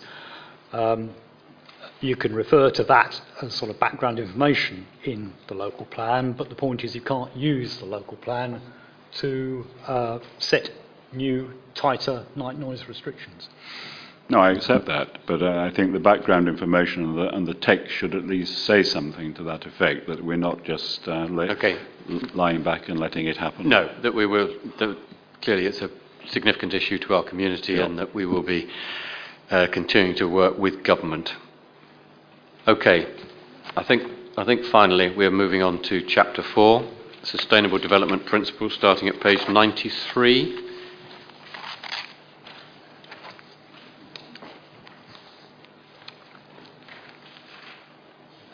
Any comments here?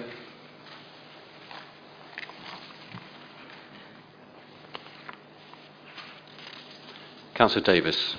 Yeah, just H3 point E. In the last meeting we were talking about parking and provision of parking for houses.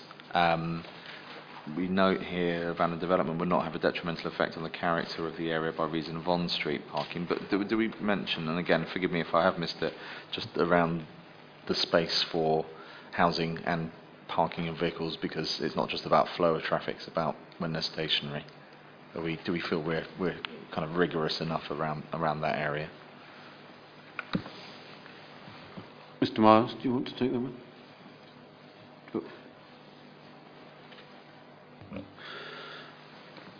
So, skipping ahead, Chapter 7 deals with transport, and policy TA4 refers to the vehicle parking standards. That's agenda page 163. Which talks about development will be permitted where the number, design, location, size and layout of vehicle parking spaces proposed is appropriate for the use and location as set out in the relevant parking standards approved by the council. If the proposal is use for which there is no relevant approved standard, the applicant will be required to demonstrate the number of parking spaces being provided is appropriate for the use and location.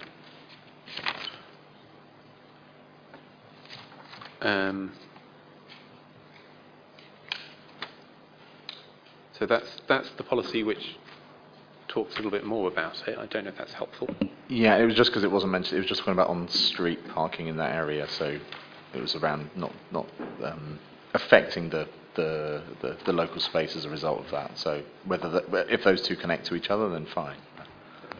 They do. I mean, the reference in H3 is talking about a particular issue regarding the subdivision of dwellings and houses of multiple occupation, and the issues that can arise through increased numbers of people using the same property and potential increases in the number of cars being used as a result of that. And so that particular point about on-street parking and not having a detrimental effect on the area is attempting to address that issue. Councillor Barker, do you want to? Yes. And then Councillor Loughlin wants to talk. Yeah, I had picked it up. Yeah. Thank you, Chairman. Just a comment. First paragraph on page 96 talks about Carver Barracks. Now, several people certainly during this have asked me about Carver Barracks and where this fits into the equation. I know we've heard a couple of different dates of when Carver Barracks might close, but if I was an inspector and looking to make a modification, I might say there's this great big brownfield site in the middle of Saffron Walden, well, wherever, Uttlesford, that is going to become available. And I just think that is it gives no idea of the scale of the site, the location of the site. You know, it's sort of, considering that whoever does the next plan will be looking at Carver Barracks, I don't think we're making very much of it. You know, that this is a X-acre brownfield site that has the potential to house another town the size of Saffron Walden. And I just wonder whether, you know, an inspector might just look at this and not know that it's planned for closure. Okay, we can certainly elaborate that paragraph. It's a fair point. I think we need to.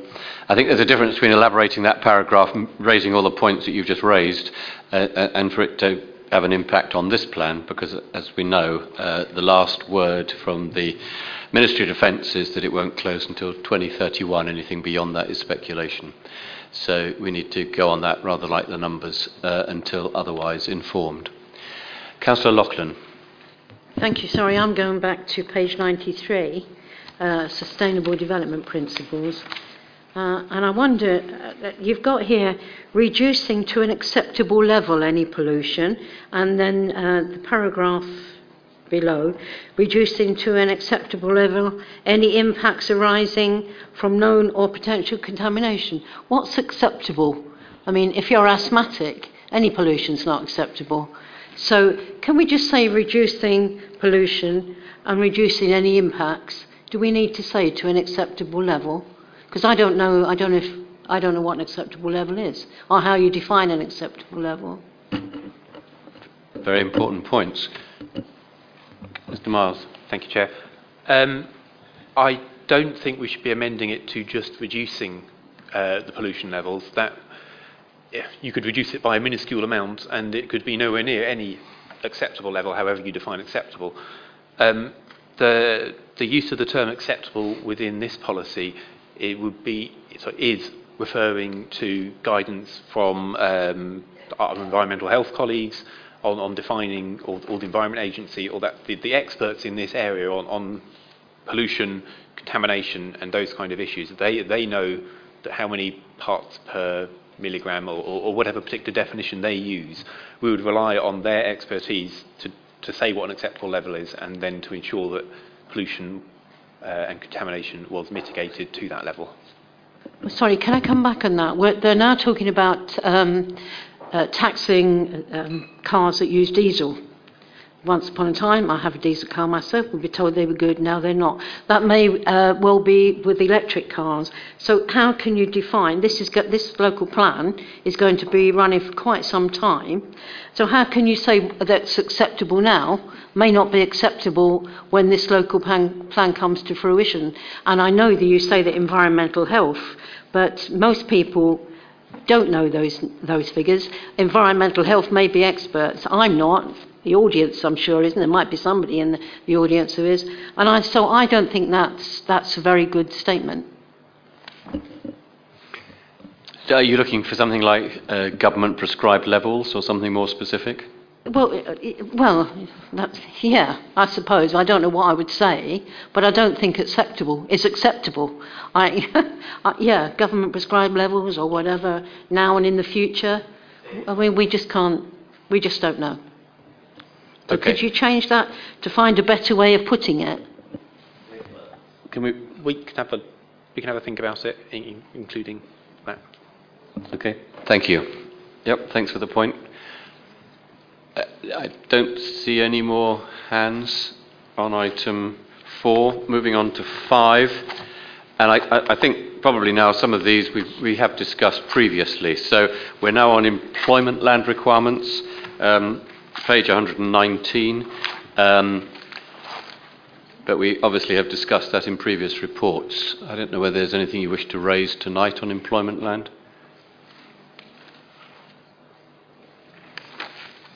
A key element, obviously, of both the new communities and existing communities. Planning for jobs in the future is a key element. A question. One of the proposed employment sites is the north side of the airport, and I think in the specific policy it refers to a master plan or something or other. Presumably this a bit like the next stage of DPD or whatever, that's the stage at which things like road access and things will be looked at rather than having to be spelled out here. But I'd just like confirmation of that. In other words, that by agreeing the local plan which says that the north side of the airport can go ahead, we're not just, for instance, letting massive pantechnicons charge down Church Road in Stansted and plug up the centre more than it is at the moment. In other words, it's what stage do we look at things like that? Okay.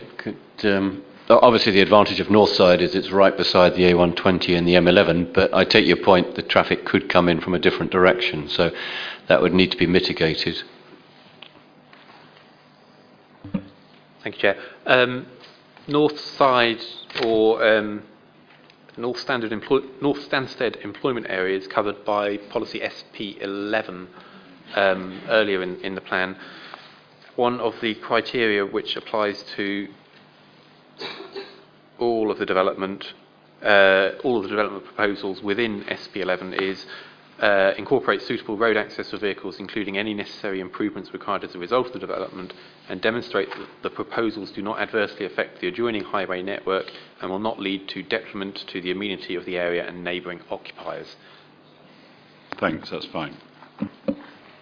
Anything else under Chapter 5, Employment? In which case, Councillor Lees? No? Okay, no, that's...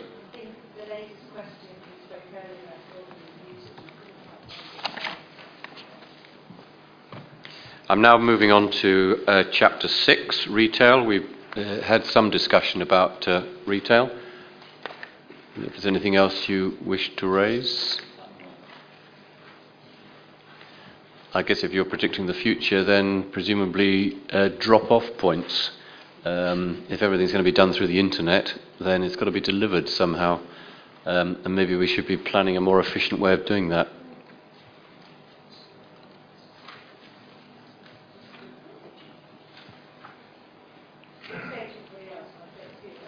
So perhaps we could give that some consideration, because there will be increasing demand on deliveries, and the idea of individual vans going to individual houses may not be the most efficient way of doing it. It's a drone port. There could well be drones. Do we have a policy on drones? I mean, yeah. Stansted would ban them. Yeah. But I mean, some of this is speculation. But this is a plan for the next 20 years. I mean, the drones will be part of the solution. Councillor Oliver. That one's on. That is on. Chairman, one of the problems with retail is to look forward. If you go back 15 years and look at what the high streets were then and what they are now, then you look forward another 15 years. We've got no idea what's going to happen, and we cannot just swim against the tide and say what we had 15 years ago we can get back to. So it is a huge speculation of what the retail will be. And the whole world of shopping has changed. And you go and look into high streets now, and so you go to Bishop Stortford, and they're mostly restaurants and coffee bars. What would it be in 15 years' time? I look back on my life. I was brought up in retail. That business which was there no longer exists. Yeah. And what will happen again? For us to speculate is almost impossible. No. I think a good point and consistently made by other colleagues. I think the plan is taking account of that. I think what we're trying to do is to preserve existing high streets as best we can, to have facilities in new communities so that in terms of unnecessary travel, but we must recognise the fact that the high street will shrink in terms of shops. It might well take up other uses, as you say, recreation and social centres and things like that. Where possible, we have the flexibility to be able to recognise that. But it will be different in 15 years than it is today, just as today is different from 15 years ago. Just look in my own village, Clavering, we have a very good shop that is now under attack from the amount of vans that are arriving in the village to deliver from Ocado, Waitrose, Tesco's, etc. So if you're going to put a shop in these new communities, how are you going to give that support when it's going to be under attack, that shop, from the vans and, as you say, the drones, which we'll see? Yeah, no. Good. Well, I think actually that grocery deliveries is another aspect that we should be considering in terms of accessibility. Okay. If there are no other points, I'm going to move on to transport, Chapter 6. Obviously, we've picked up the transport points. A lot of transport points were made by the speakers. Some of that was picked up in the SP7 analyses, whether it be for any of the three. I think each of the three further work's got to be done through the DPD to ensure that, to at least ensure that the new garden communities are not exacerbating the situation. So in some cases there are already problems. The 505 already has a problem, but the new settlement mustn't exacerbate that. It must put in measures to swallow its own smoke, and that's the case with the other two communities as well. Is there anything else you want to say on transport that we haven't previously covered? Can I just say, Chairman, that on page 164, I welcome the paragraph which says support sustainable transportation connectivity between Braintree, Great Dunmow, Stansted Airport and Bishop Stortford. So we've got it there spelled out. That sort of emphasises my point earlier that we should be saying that in other places as well. Yeah, and my earlier point about the footpath from Hinxton to Saffron Walden should be included in the walking and cycling improvement section. Councillor Barker. Thank you, Chairman. We make a few references to Essex County Council here, but we don't actually acknowledge, and why not put it in if we can, that actually a lot of the suggestions that have been made by Essex Council to improve movement around Saffron Walden and potentially to improve air quality haven't been carried out. A number of junction improvements have been proposed over the years, and we're still without most of them. And I just think, as we do mention air quality in Saffron Walden, that we should, we will continue to lobby Essex County Council to deliver improvements within the town. Forget the new stuff, but there is stuff in the town that they have said would help with traffic flow, with traffic movements, and we haven't been prioritised in Saffron Walden, and I think it's about time we were.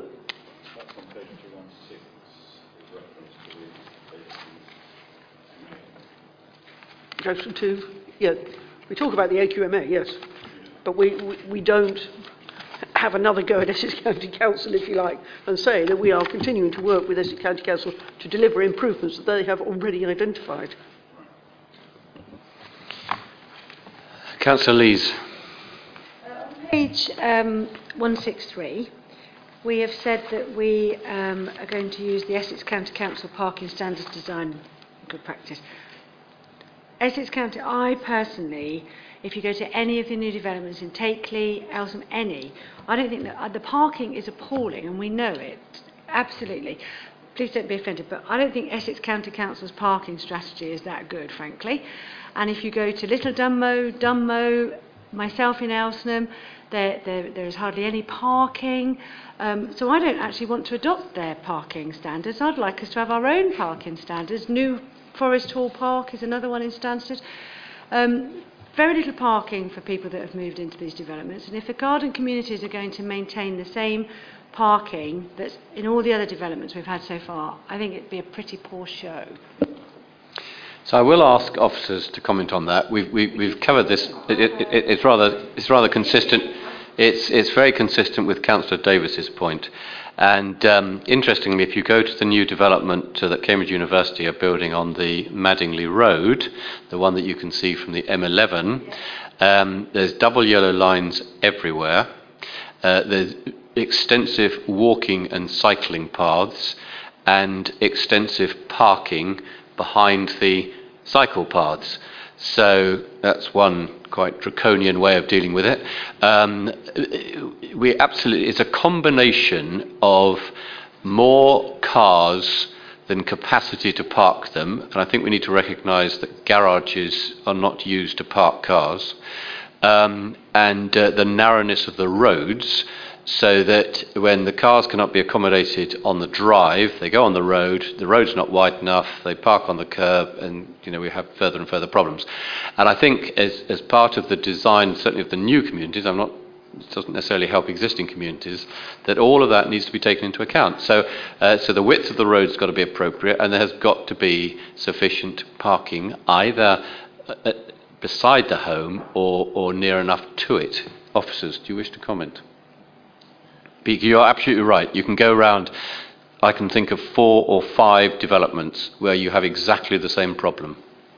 I have been to people's houses at hospice at home, and I've tried to visit people who are very poorly, and I've had to walk and I've had to park 10 minutes in Little Dunmow to get to somebody's house, which I think is pretty appalling, because all the people who live there, this is at 10 o'clock at night, it's only the people that live there that have parked.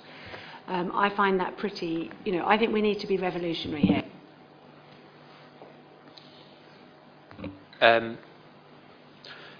My only comment would be my two comments would be, the paragraph sets out that we've already adopted the County Council's parking standards design guide and further amendments in 2013, but it does also mention new development will be expected to meet these or any other standards approved by the Council. The development plan documents for the garden communities and the work that would go on there has the potential to look at parking standards if that's something the Council wanted to. I think we do, because we don't have to keep learning the same lesson, which is that the width of the road and the capacity of parking cars is not appropriately covered in some of our recent developments, whether it's in Stansted or Takeley or wherever else. They all have their own attractions, but capacity to park is not necessarily one of them. So I absolutely think, I totally support Councillor Lee's point here.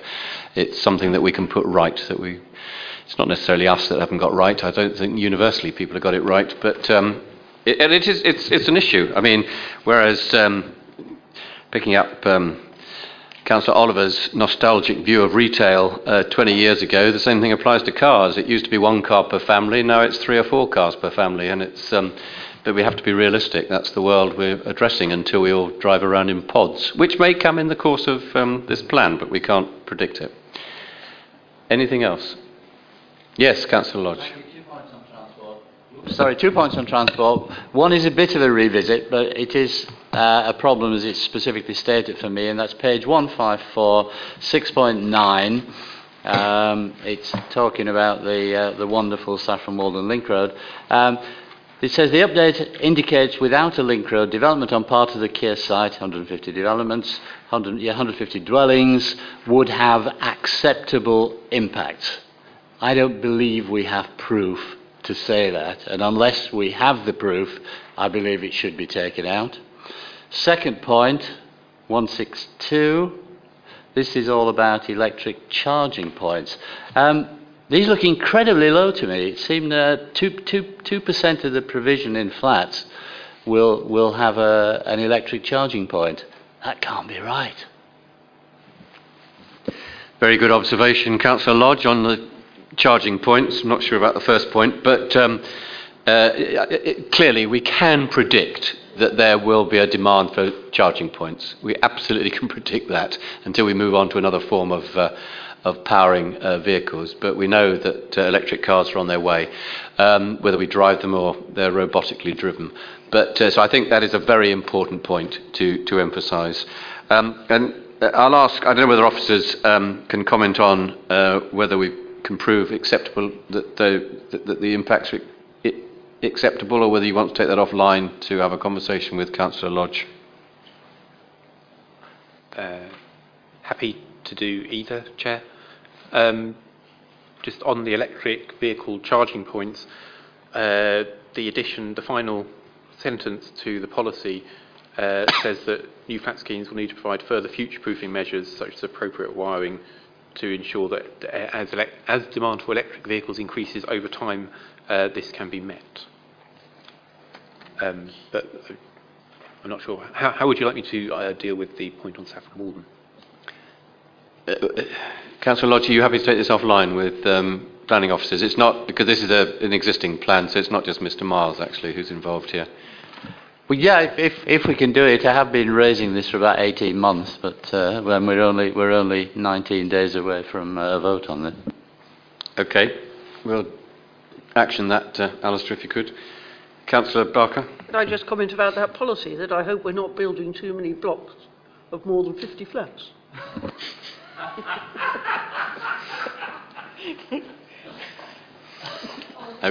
Okay, noted. Anything else on Chapter 7? Otherwise, I'm going to move on to Chapter 8, Infrastructure.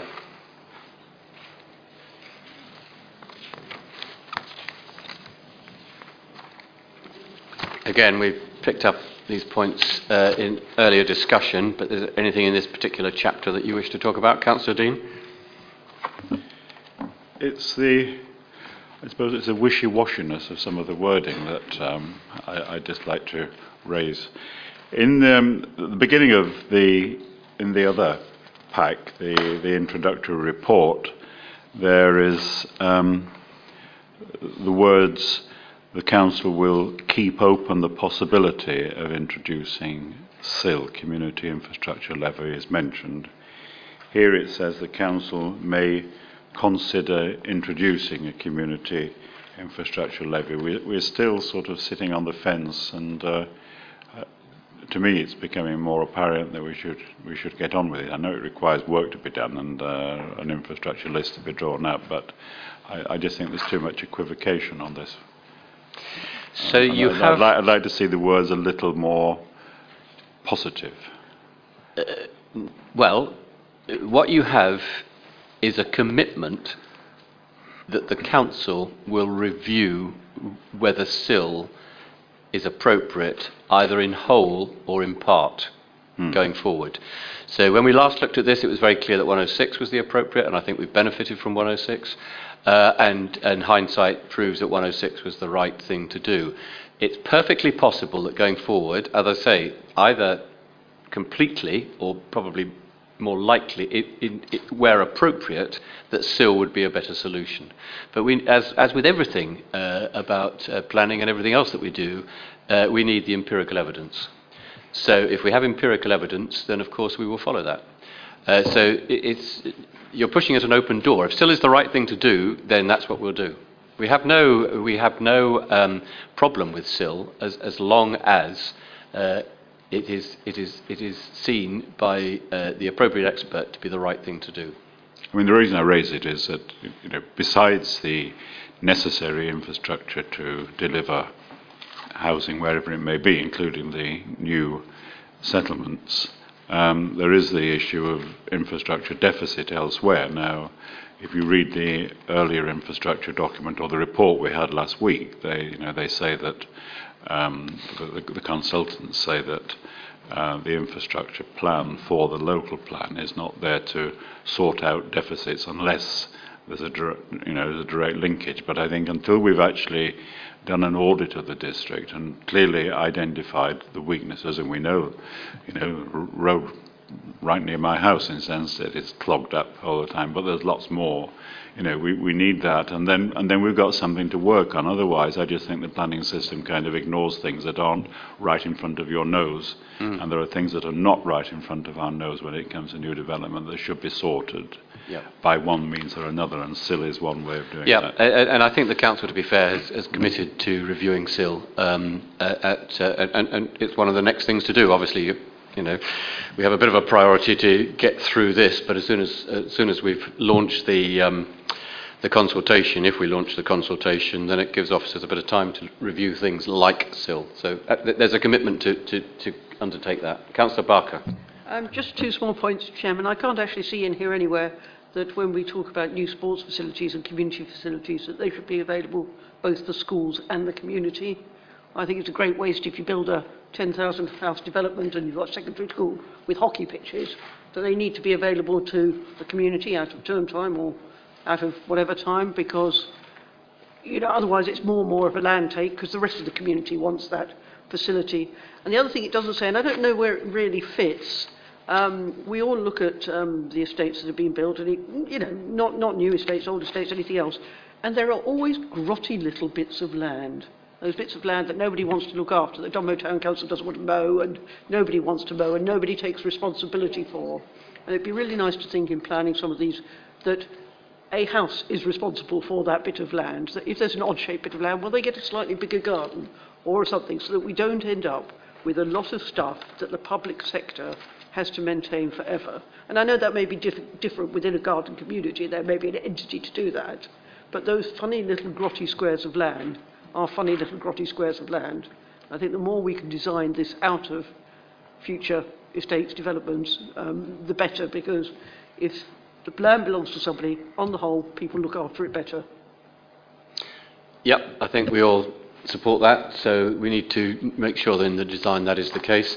Your first point, I have some reservation. I mean, obviously, to maximise the use of school sporting facilities is in everybody's interest, but there are many times when obviously there's a dual demand for those facilities. So there will have to be facilities over and above. We're undertaking a full sports review, and I think we all recognise that we will need more facilities in a range of sports. So, but that is the review will be very helpful with that, and clearly the new communities will deliver a lot of sporting capacity.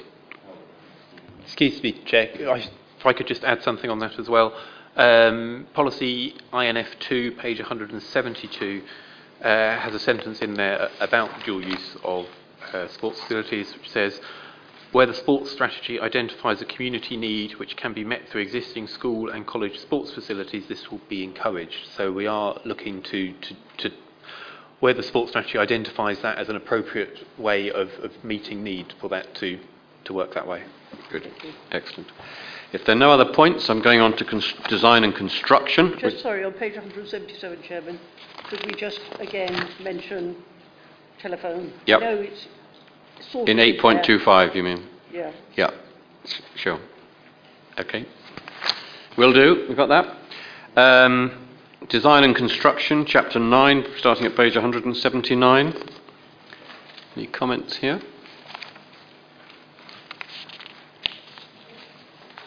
Reference to car parking design actually in here as well.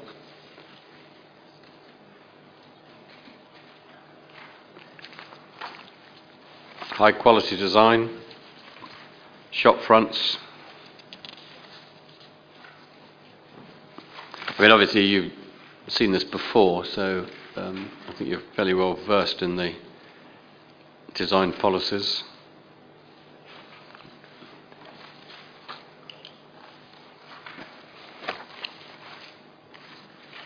Are you content on this paragraph? Mm-hmm. Okay.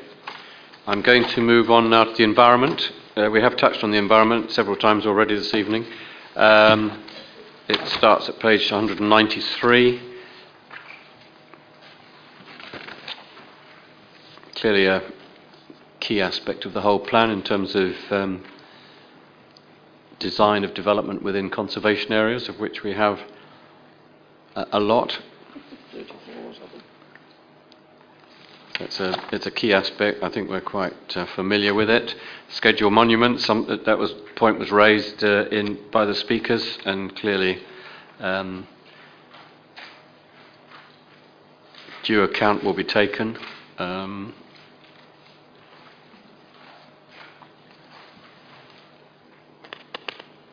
we will follow the archaeological study that was completed, as well as the environmental impact study that was completed, and that will determine the sites of some of the homes on some of the developments. Councillor Dean. I have a question relates to it's page 216 and 217, air quality, which has been mentioned earlier. It's not clear to me whether this policy, somewhere one reads about the air quality management area in Saffron Walden. As far as I'm aware, and somebody might want to correct me, that's the only one that exists at the present time. What I'm not clear about is whether this policy or other mechanisms facilitate the establishment, where necessary, of other AQMAs, such that we don't only think about Saffron Walden if there are problems elsewhere, which there may be. Mr. Harborough. So, if monitoring found a situation where air quality objectives were not being met, and it was consequently relevant to designate an air quality management area, it wouldn't depend upon any reference to that effect in the local plan, because that stems from other legislation. Fine, thanks very much. Councillor Lodge. Thanks. I'm on air quality as well. One point of detail. We're on page 217, and they're not numbered, but about the third paragraph from the bottom, where development proposals would be subject to unacceptable air quality standards or would have an acceptable impact on air quality. I think that means an unacceptable impact on air quality. Okay. The more substantive point, though, is that in the second paragraph we talk about significant adverse effects on health, and we also talk about it on the next page, 217.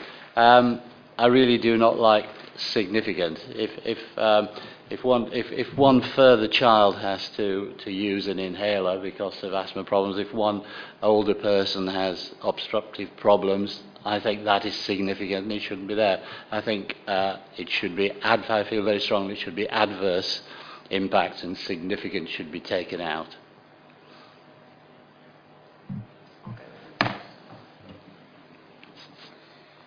So we have looked at this again following the review meeting we had with Nigel Brown, looking at the policies, because this was raised. I know you left before we got on. It went on a bit.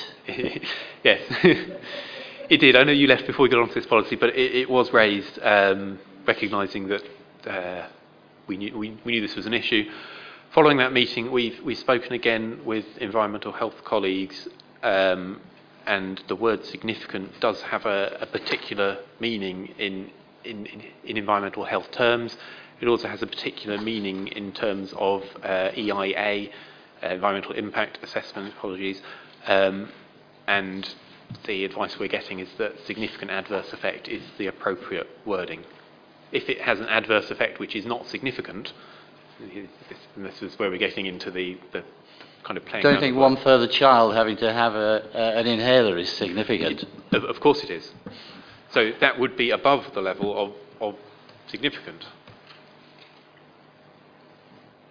I don't follow your logic. Interestingly, South Cams have taken significant out. Mr. Harborough? So significant is assessed in through the national air quality objectives for different emissions. Those objectives are health related, so it's whether or not those objectives are breached or compromised which will be the relevant test. I sense this comes to the same thing. So significant is an impact. And so your example would be significant. No. Okay, Mr. Harbour, do you want to explain? So the significance does not turn upon the impact on the health of a particular individual. It's looking at the health of communities. Because obviously some people will be particularly vulnerable to poor air quality, so that's not the relevant test. It's whether or not communities as a whole would be subject to risks which are reflected in the national objectives.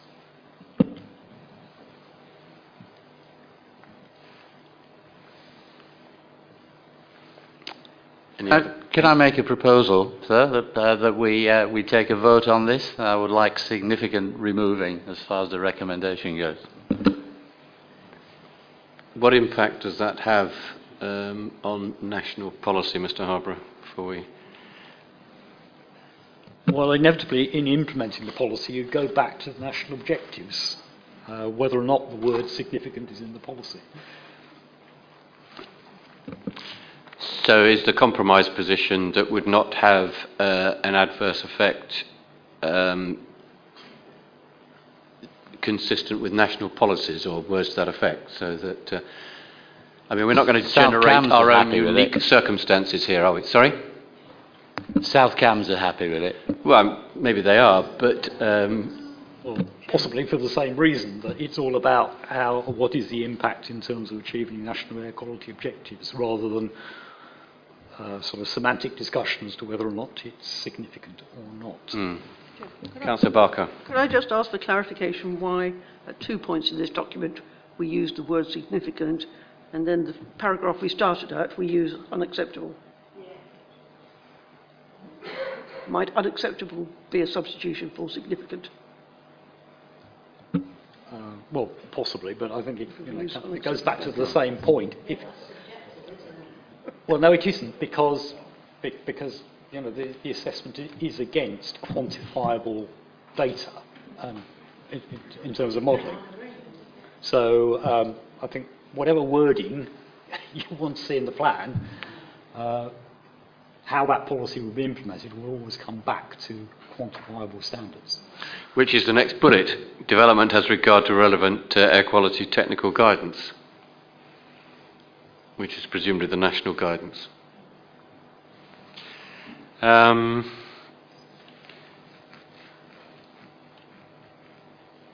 I think the answer lies, I'm never a great fan of rewriting on the hoof, but let's take Councillor Lodge's point away, because I think the key point is the one that you're referring to, Mr. Harborough, which is that it is in line with national guidance. So whether it's significant is in or out, it is in line with national guidance. So if we can take that away and see if we can come up with something that makes that point, I think that might satisfy Councillor Lodge. But just going back to it, if we put significant in, what we're saying is that some deterioration of health is acceptable. That's what the thing then says. So you can have adverse effects on health. That's what this will allow. I find that completely acceptable. Well, I think Mr. Harborough's point is it depends on the condition of the individual, doesn't it? I don't think you can have a policy that won't impact on anybody, whatever their circumstances. So we're not talking about anybody. We're talking about health.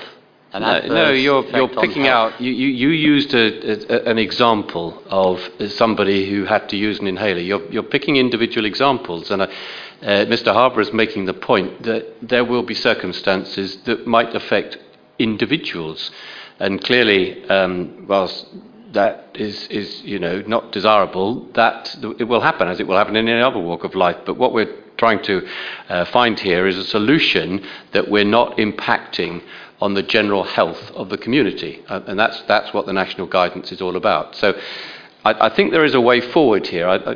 We're not arguing that air quality isn't of fundamental importance, and we can't have poor air quality that has an impact on the community. The question is exactly what those words are, but I think the words lie something inconsistent with national guidance. But if we can go away and have a think about that and come back to you, and we'll obviously copy you in, Councillor Lodge, so that you're made aware of that. Anything else? In which case we go to item 11, countryside. Again, points were made, I think, by Professor Brown in terms of the impact at North Chesterford on the countryside and the landscape. So these are material points which hopefully the indication is that they're being taken seriously. And C1, protection of landscape character. Then obviously the more detailed points about reuse of rural buildings, change of use of agricultural land. Doesn't make much sense, that, Chairman. Which one, Councillor Barker? C2, reuse of rural buildings. The paragraph there, just at the bottom, it says change of use of agricultural land and domestic garden. Sorry, what page are you? Mike, Sue. 223. Sorry, 223. It's just, we got the reuse. It says the reuse and whatever, and the bottom sentence just says change of use of agricultural land to domestic garden. It doesn't say what we'll allow or not allow, or how we would allow it. It just says it. So if we could change the words aren't consistent with the other points. Will be permitted when. Well done. Good spot. We notice it. We'll change that. Thank you. Good. Anything else under countryside? In which case, so I'm going to ask now Mr. Miles just to explain Chapter 11 site allocations, because they do take basically most of the rest of the document. So just in principle, what do we have here? Thank you, Chair. So in principle, what we have here is all the allocations which are proposed for the Regulation 19 local plan, both residential and non-residential. There is a one of the miswording issues that we have here there's a potential for confusion, so I'll just explain that. At the end of each of the sites, we say status of site as of 1st of April 2017, and then we say whether it's got planning permission or is an allocation. What the purpose of that final point is to do is to give information as to whether it has a planning permission or not. Not that it was allocated at April 2017. Some of these being new allocations were not. So we're going to amend that final point just to make it more clear what it's trying to do. I would also like to refer you to pages 16 and 17 of agenda pages 16 and 17, which pulls out the new site allocations from regulation that are different from regulation 18. Just so that members are aware of them. So let's take 16 and 17 and page 225 onwards as a collective item. So the individual site allocations. Any comments? Councillor Lees. Henham. Sorry. Sure whether you were going to go through it in alphabetical order or are we just going straight in? I think we'll go straight in. Okay. Well, I'll start, of course, with, I think I'll start with the School Lane one in Henham. I've already said this at members' meeting, and I shall say it again. I don't really understand, this is the Planning Policy Working Group, we're all supposed to be working together.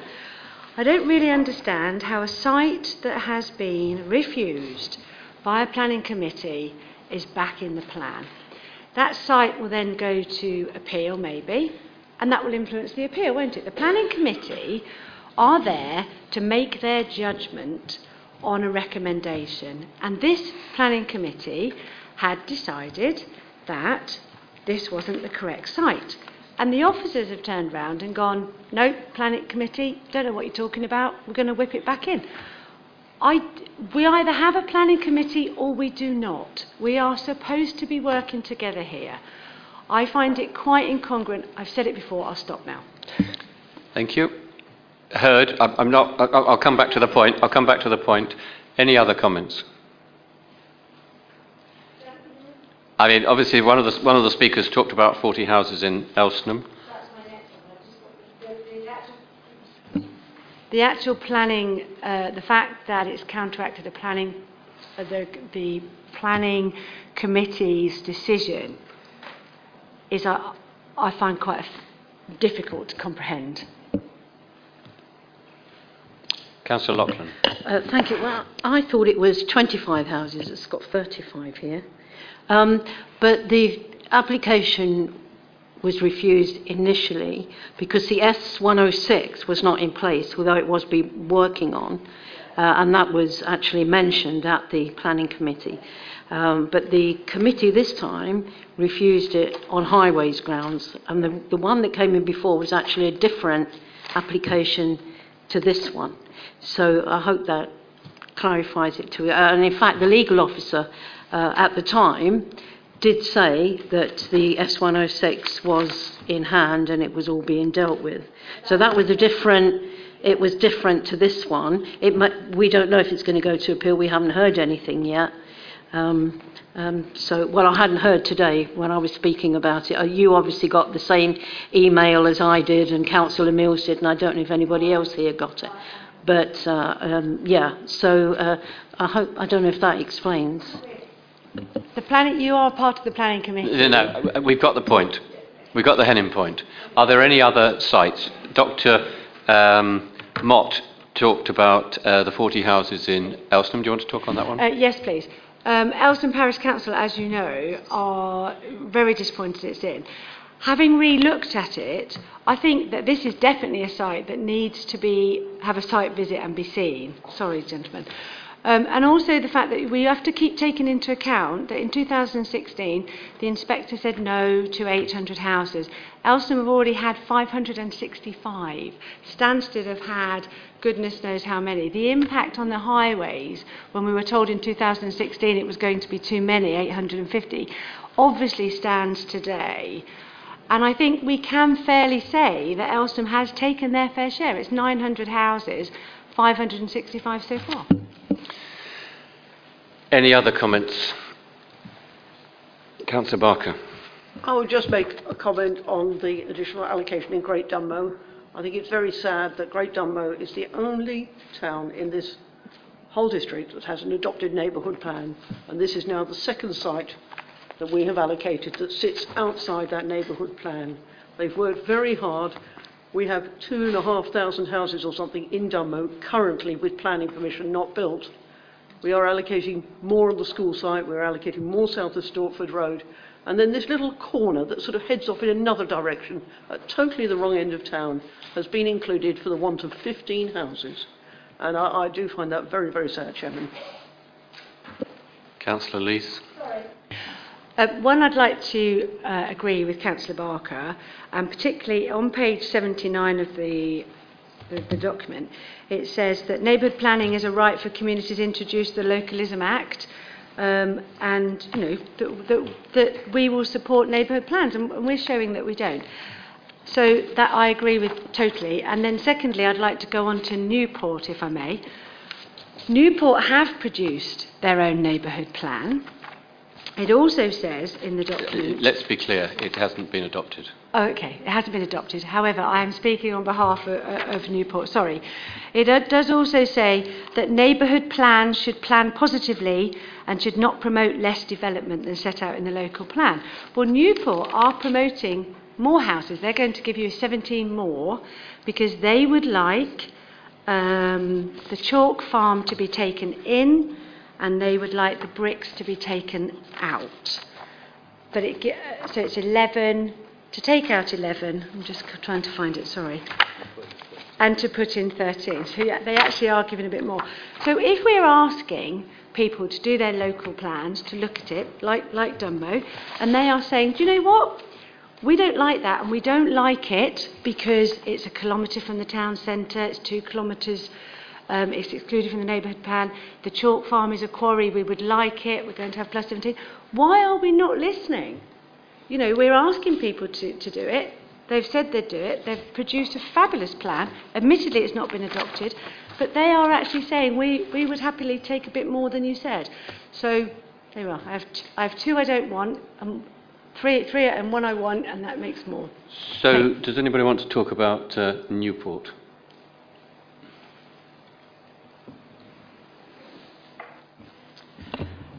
Newport's at its consultation stage, which the Parish Council are carrying out.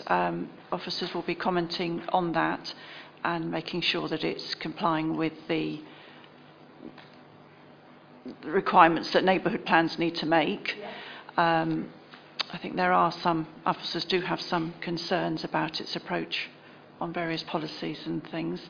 It will then have to be submitted to the district council and go out for consultation again before an inquiry and referendum.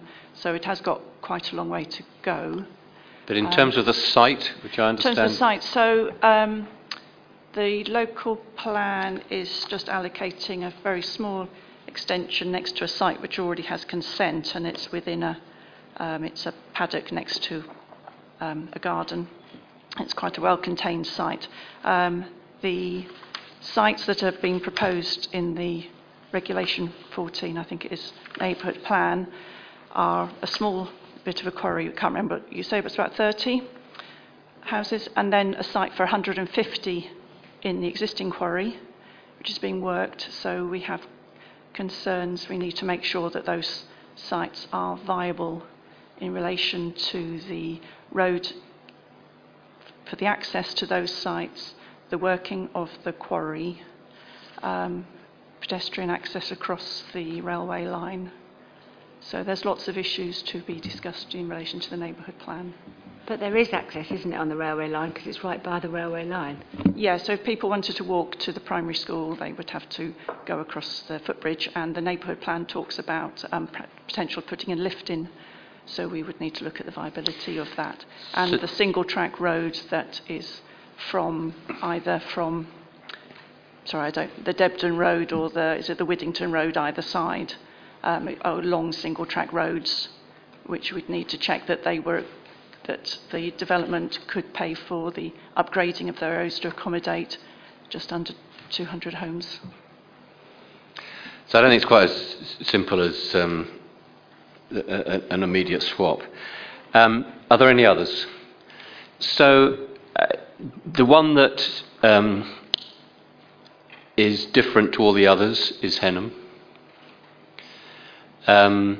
It depends on what colleagues feel, but I think because it has been through a process and has been turned down, there is an argument that says that Henham could come out. The danger of taking anything out is if you then say, well, why not do Elsenham, why not do Great Dunmow, why not do Saffron Walden, why not do X, Y and Z, then the whole thing unravels. You don't have a 5-year land supply and you're going to start the plan again, and then you'll end up with 2,000 houses, 750 of which will be in Elsenham. So just be incredibly careful what you wish for.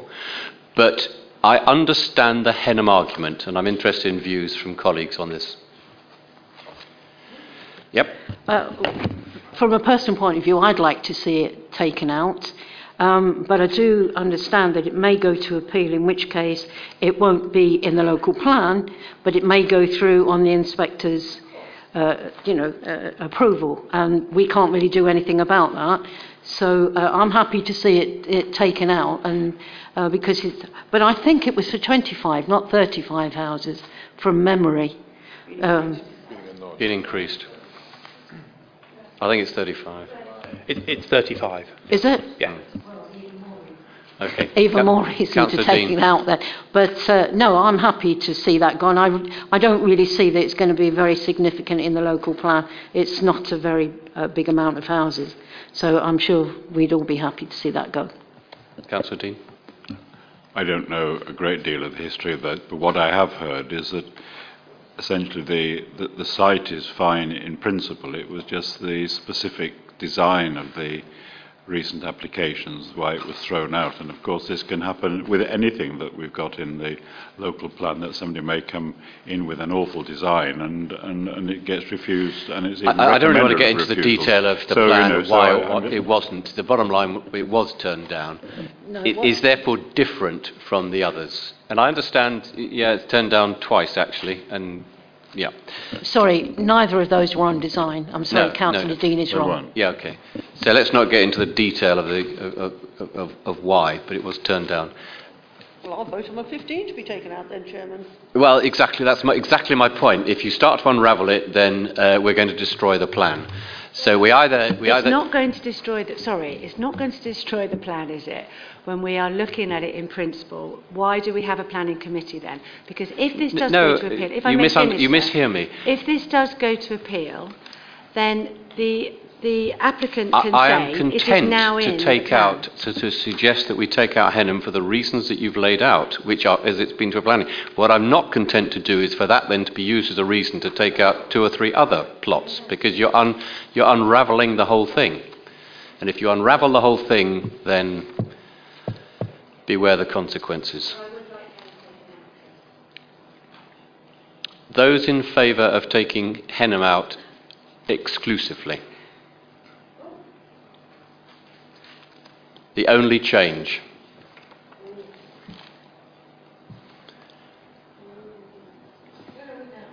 Where we are now is that we are looking at the sites and we are proposing to take out Henham. Recommending to Cabinet. We are recommending to Cabinet that the plan that we're putting forward does not include the Henham site, and that is the only change to the allocations. Well, I'm happy with that. I don't know about Councillor Lees. I am happy with it, but I would like to hear a little bit more about what Councillor Barker. Are you inferring that the Dunmow one was refused at planning as well? No. Okay, then yes, I'm happy with that. Sorry. So those in favour of taking out Henham and leaving in the rest, please show. Those, I think that is 4. Oh, it's 5, Chairman. 5, Yeah, okay. it's just over 9. So yeah, okay. So I think we've carried that through. Thank you. Fine. Right. So, what is next, Mr. Miles?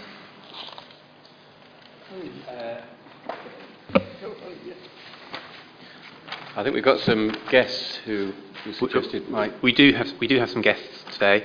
Well, hang on, let me just. So we covered this one.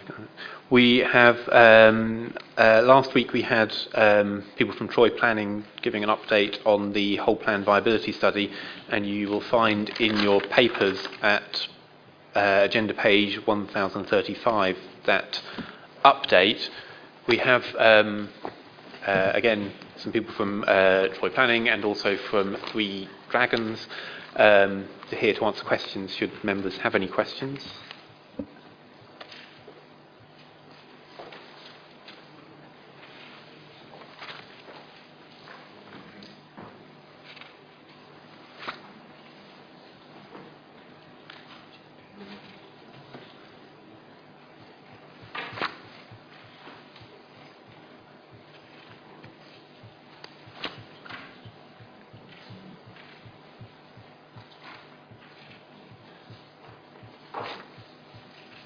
I personally don't have any questions because these are broadly statements of fact, aren't they?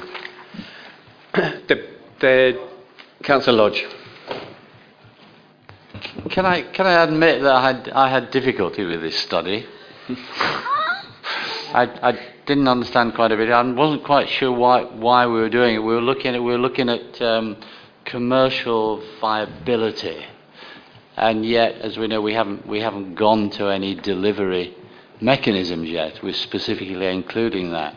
So, what are we really saying? And I'm glad they're here. They can maybe say it in simpler words. What are we saying, and why are we saying it? Okay. At this stage. That's your cue. What are we saying, and why are we saying it? Welcome to this meeting. Sorry you've had to wait for best part of 3 hours, but thank you for That's right. Glad I've got to speak, having come all the way over. So the viability study really is taking all the policies that you've got that you've put in your plan, and looking at how much they would cost to deliver alongside the normal development costs, and then if the site is viable, if there's enough money left at the end to pay for the land, then then your policies are deliverable. But if we did this testing, and obviously we are sometimes looking into the future, but if the sums showed a negative figure, then there would be something wrong with your policies, and developers wouldn't be able to bring the sites forward and deliver them. But we still have a lot of questions to answer. If we go down the development corporation route, if we look at the acquisition of the land at similar values to the existing use, that rather begs the question of looking at residuals. We're not going to go to residuals. We're not going to be paying commercial rates for that land. And if you look at one other point I've got was on page 447, which I can remember it there, when the Garden City Principles talk about acquiring land at or near existing use value. That's part of the Garden City delivery. So is this really relevant, the work that you've done? Mr. Hart, sorry to interrupt you. Did you want to come in there, Mr. Harbour? Did I? Right, so we're looking at two separate tests here. One is a test which is normally applied to all local plan proposals, and that's done on a conventional basis. Separate piece of work is around the delivery of our garden communities on TCPA principles, but that's a different financial test which is being applied there. So yeah, so garden cities are excluded from this study effectively. Well, no, they're not, but for the purposes of the whole plan viability, it's on a conventional basis, not on a bespoke basis. Do you want to carry on? So I don't know if that's answered your question, but yes, it's a convention. All local plans would require a viability study to show that policies are affordable and deliverable to the council. The particular summary of findings that you've got there doesn't show the garden communities. We're still in the process of testing them, and we've been testing them today and that's partly just because the garden communities are so complex. Although, to take gentleman's point over there, we're not specifically testing the exact sites that are in the local plan. We're testing similar typologies that are representative of the sites in the local plan, so that you can get a flavour of the fact that your policies are deliverable. And we did one set of testing at your Reg 18 stage, which I think then went on to inform what policies you put in this Regulation 19 stage. And we will assume a value for the land, and it is usually it depends. We tend to look at existing value and an uplift along with other methods as well. But it's not for the purposes of purchasing the land. Not for the purposes of the council purchasing the land through CPO or anything. It's to show a value that a willing landowner would be likely to accept for the site to come forward. So, in summary, both points are valid. So, garden communities will work to different principles if we went to a development corporation.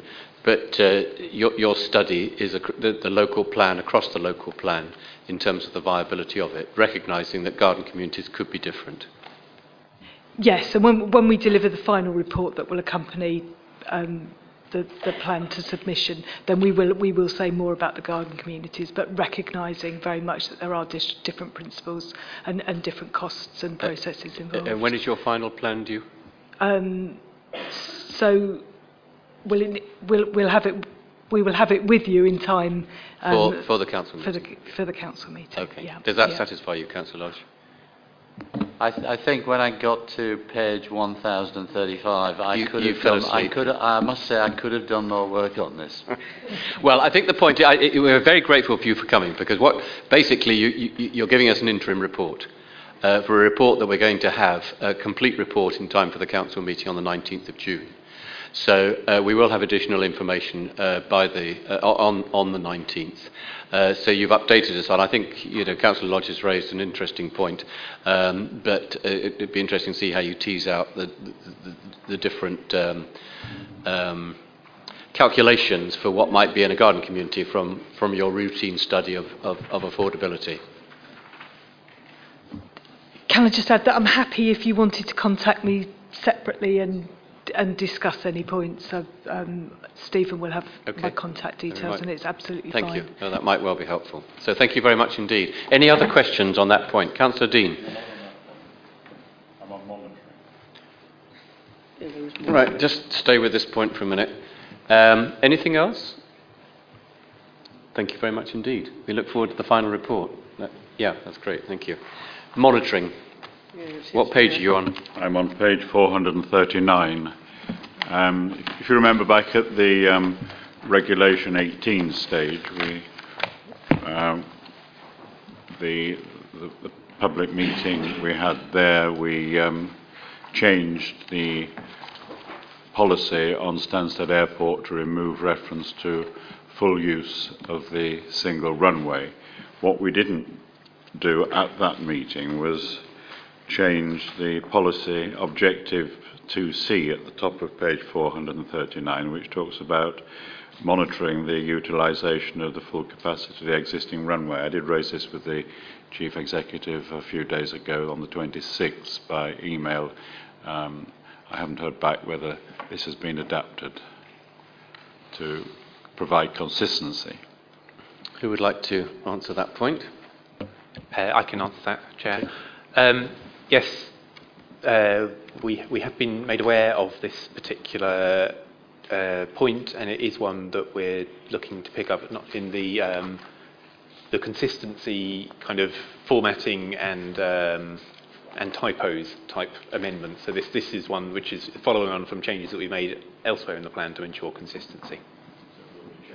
Yeah. Any other points? Chairman, on page 440, if we're looking at monitoring, we're talking about no development to be permitted in the Metropolitan Green Belt, but we're not looking at the Countryside Protection Zone. Is there a reason for that? Fair question.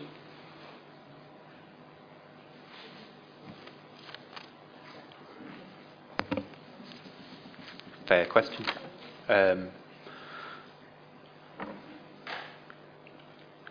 Yeah, I don't see why we don't. Yeah, we can add to that. Yep, to that. good. To that. Excellent, thank you. Right, a summary. Any other points? You've done well. You've been at it for 3 hours, and you've raised some very important points. So, thank my colleagues for their diligence in reading and raising the points.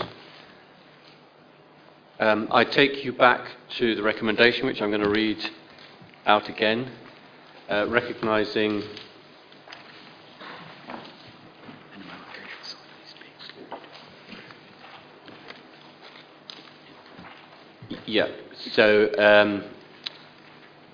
we need to add that the Henham allocation site is excluded in our recommendation.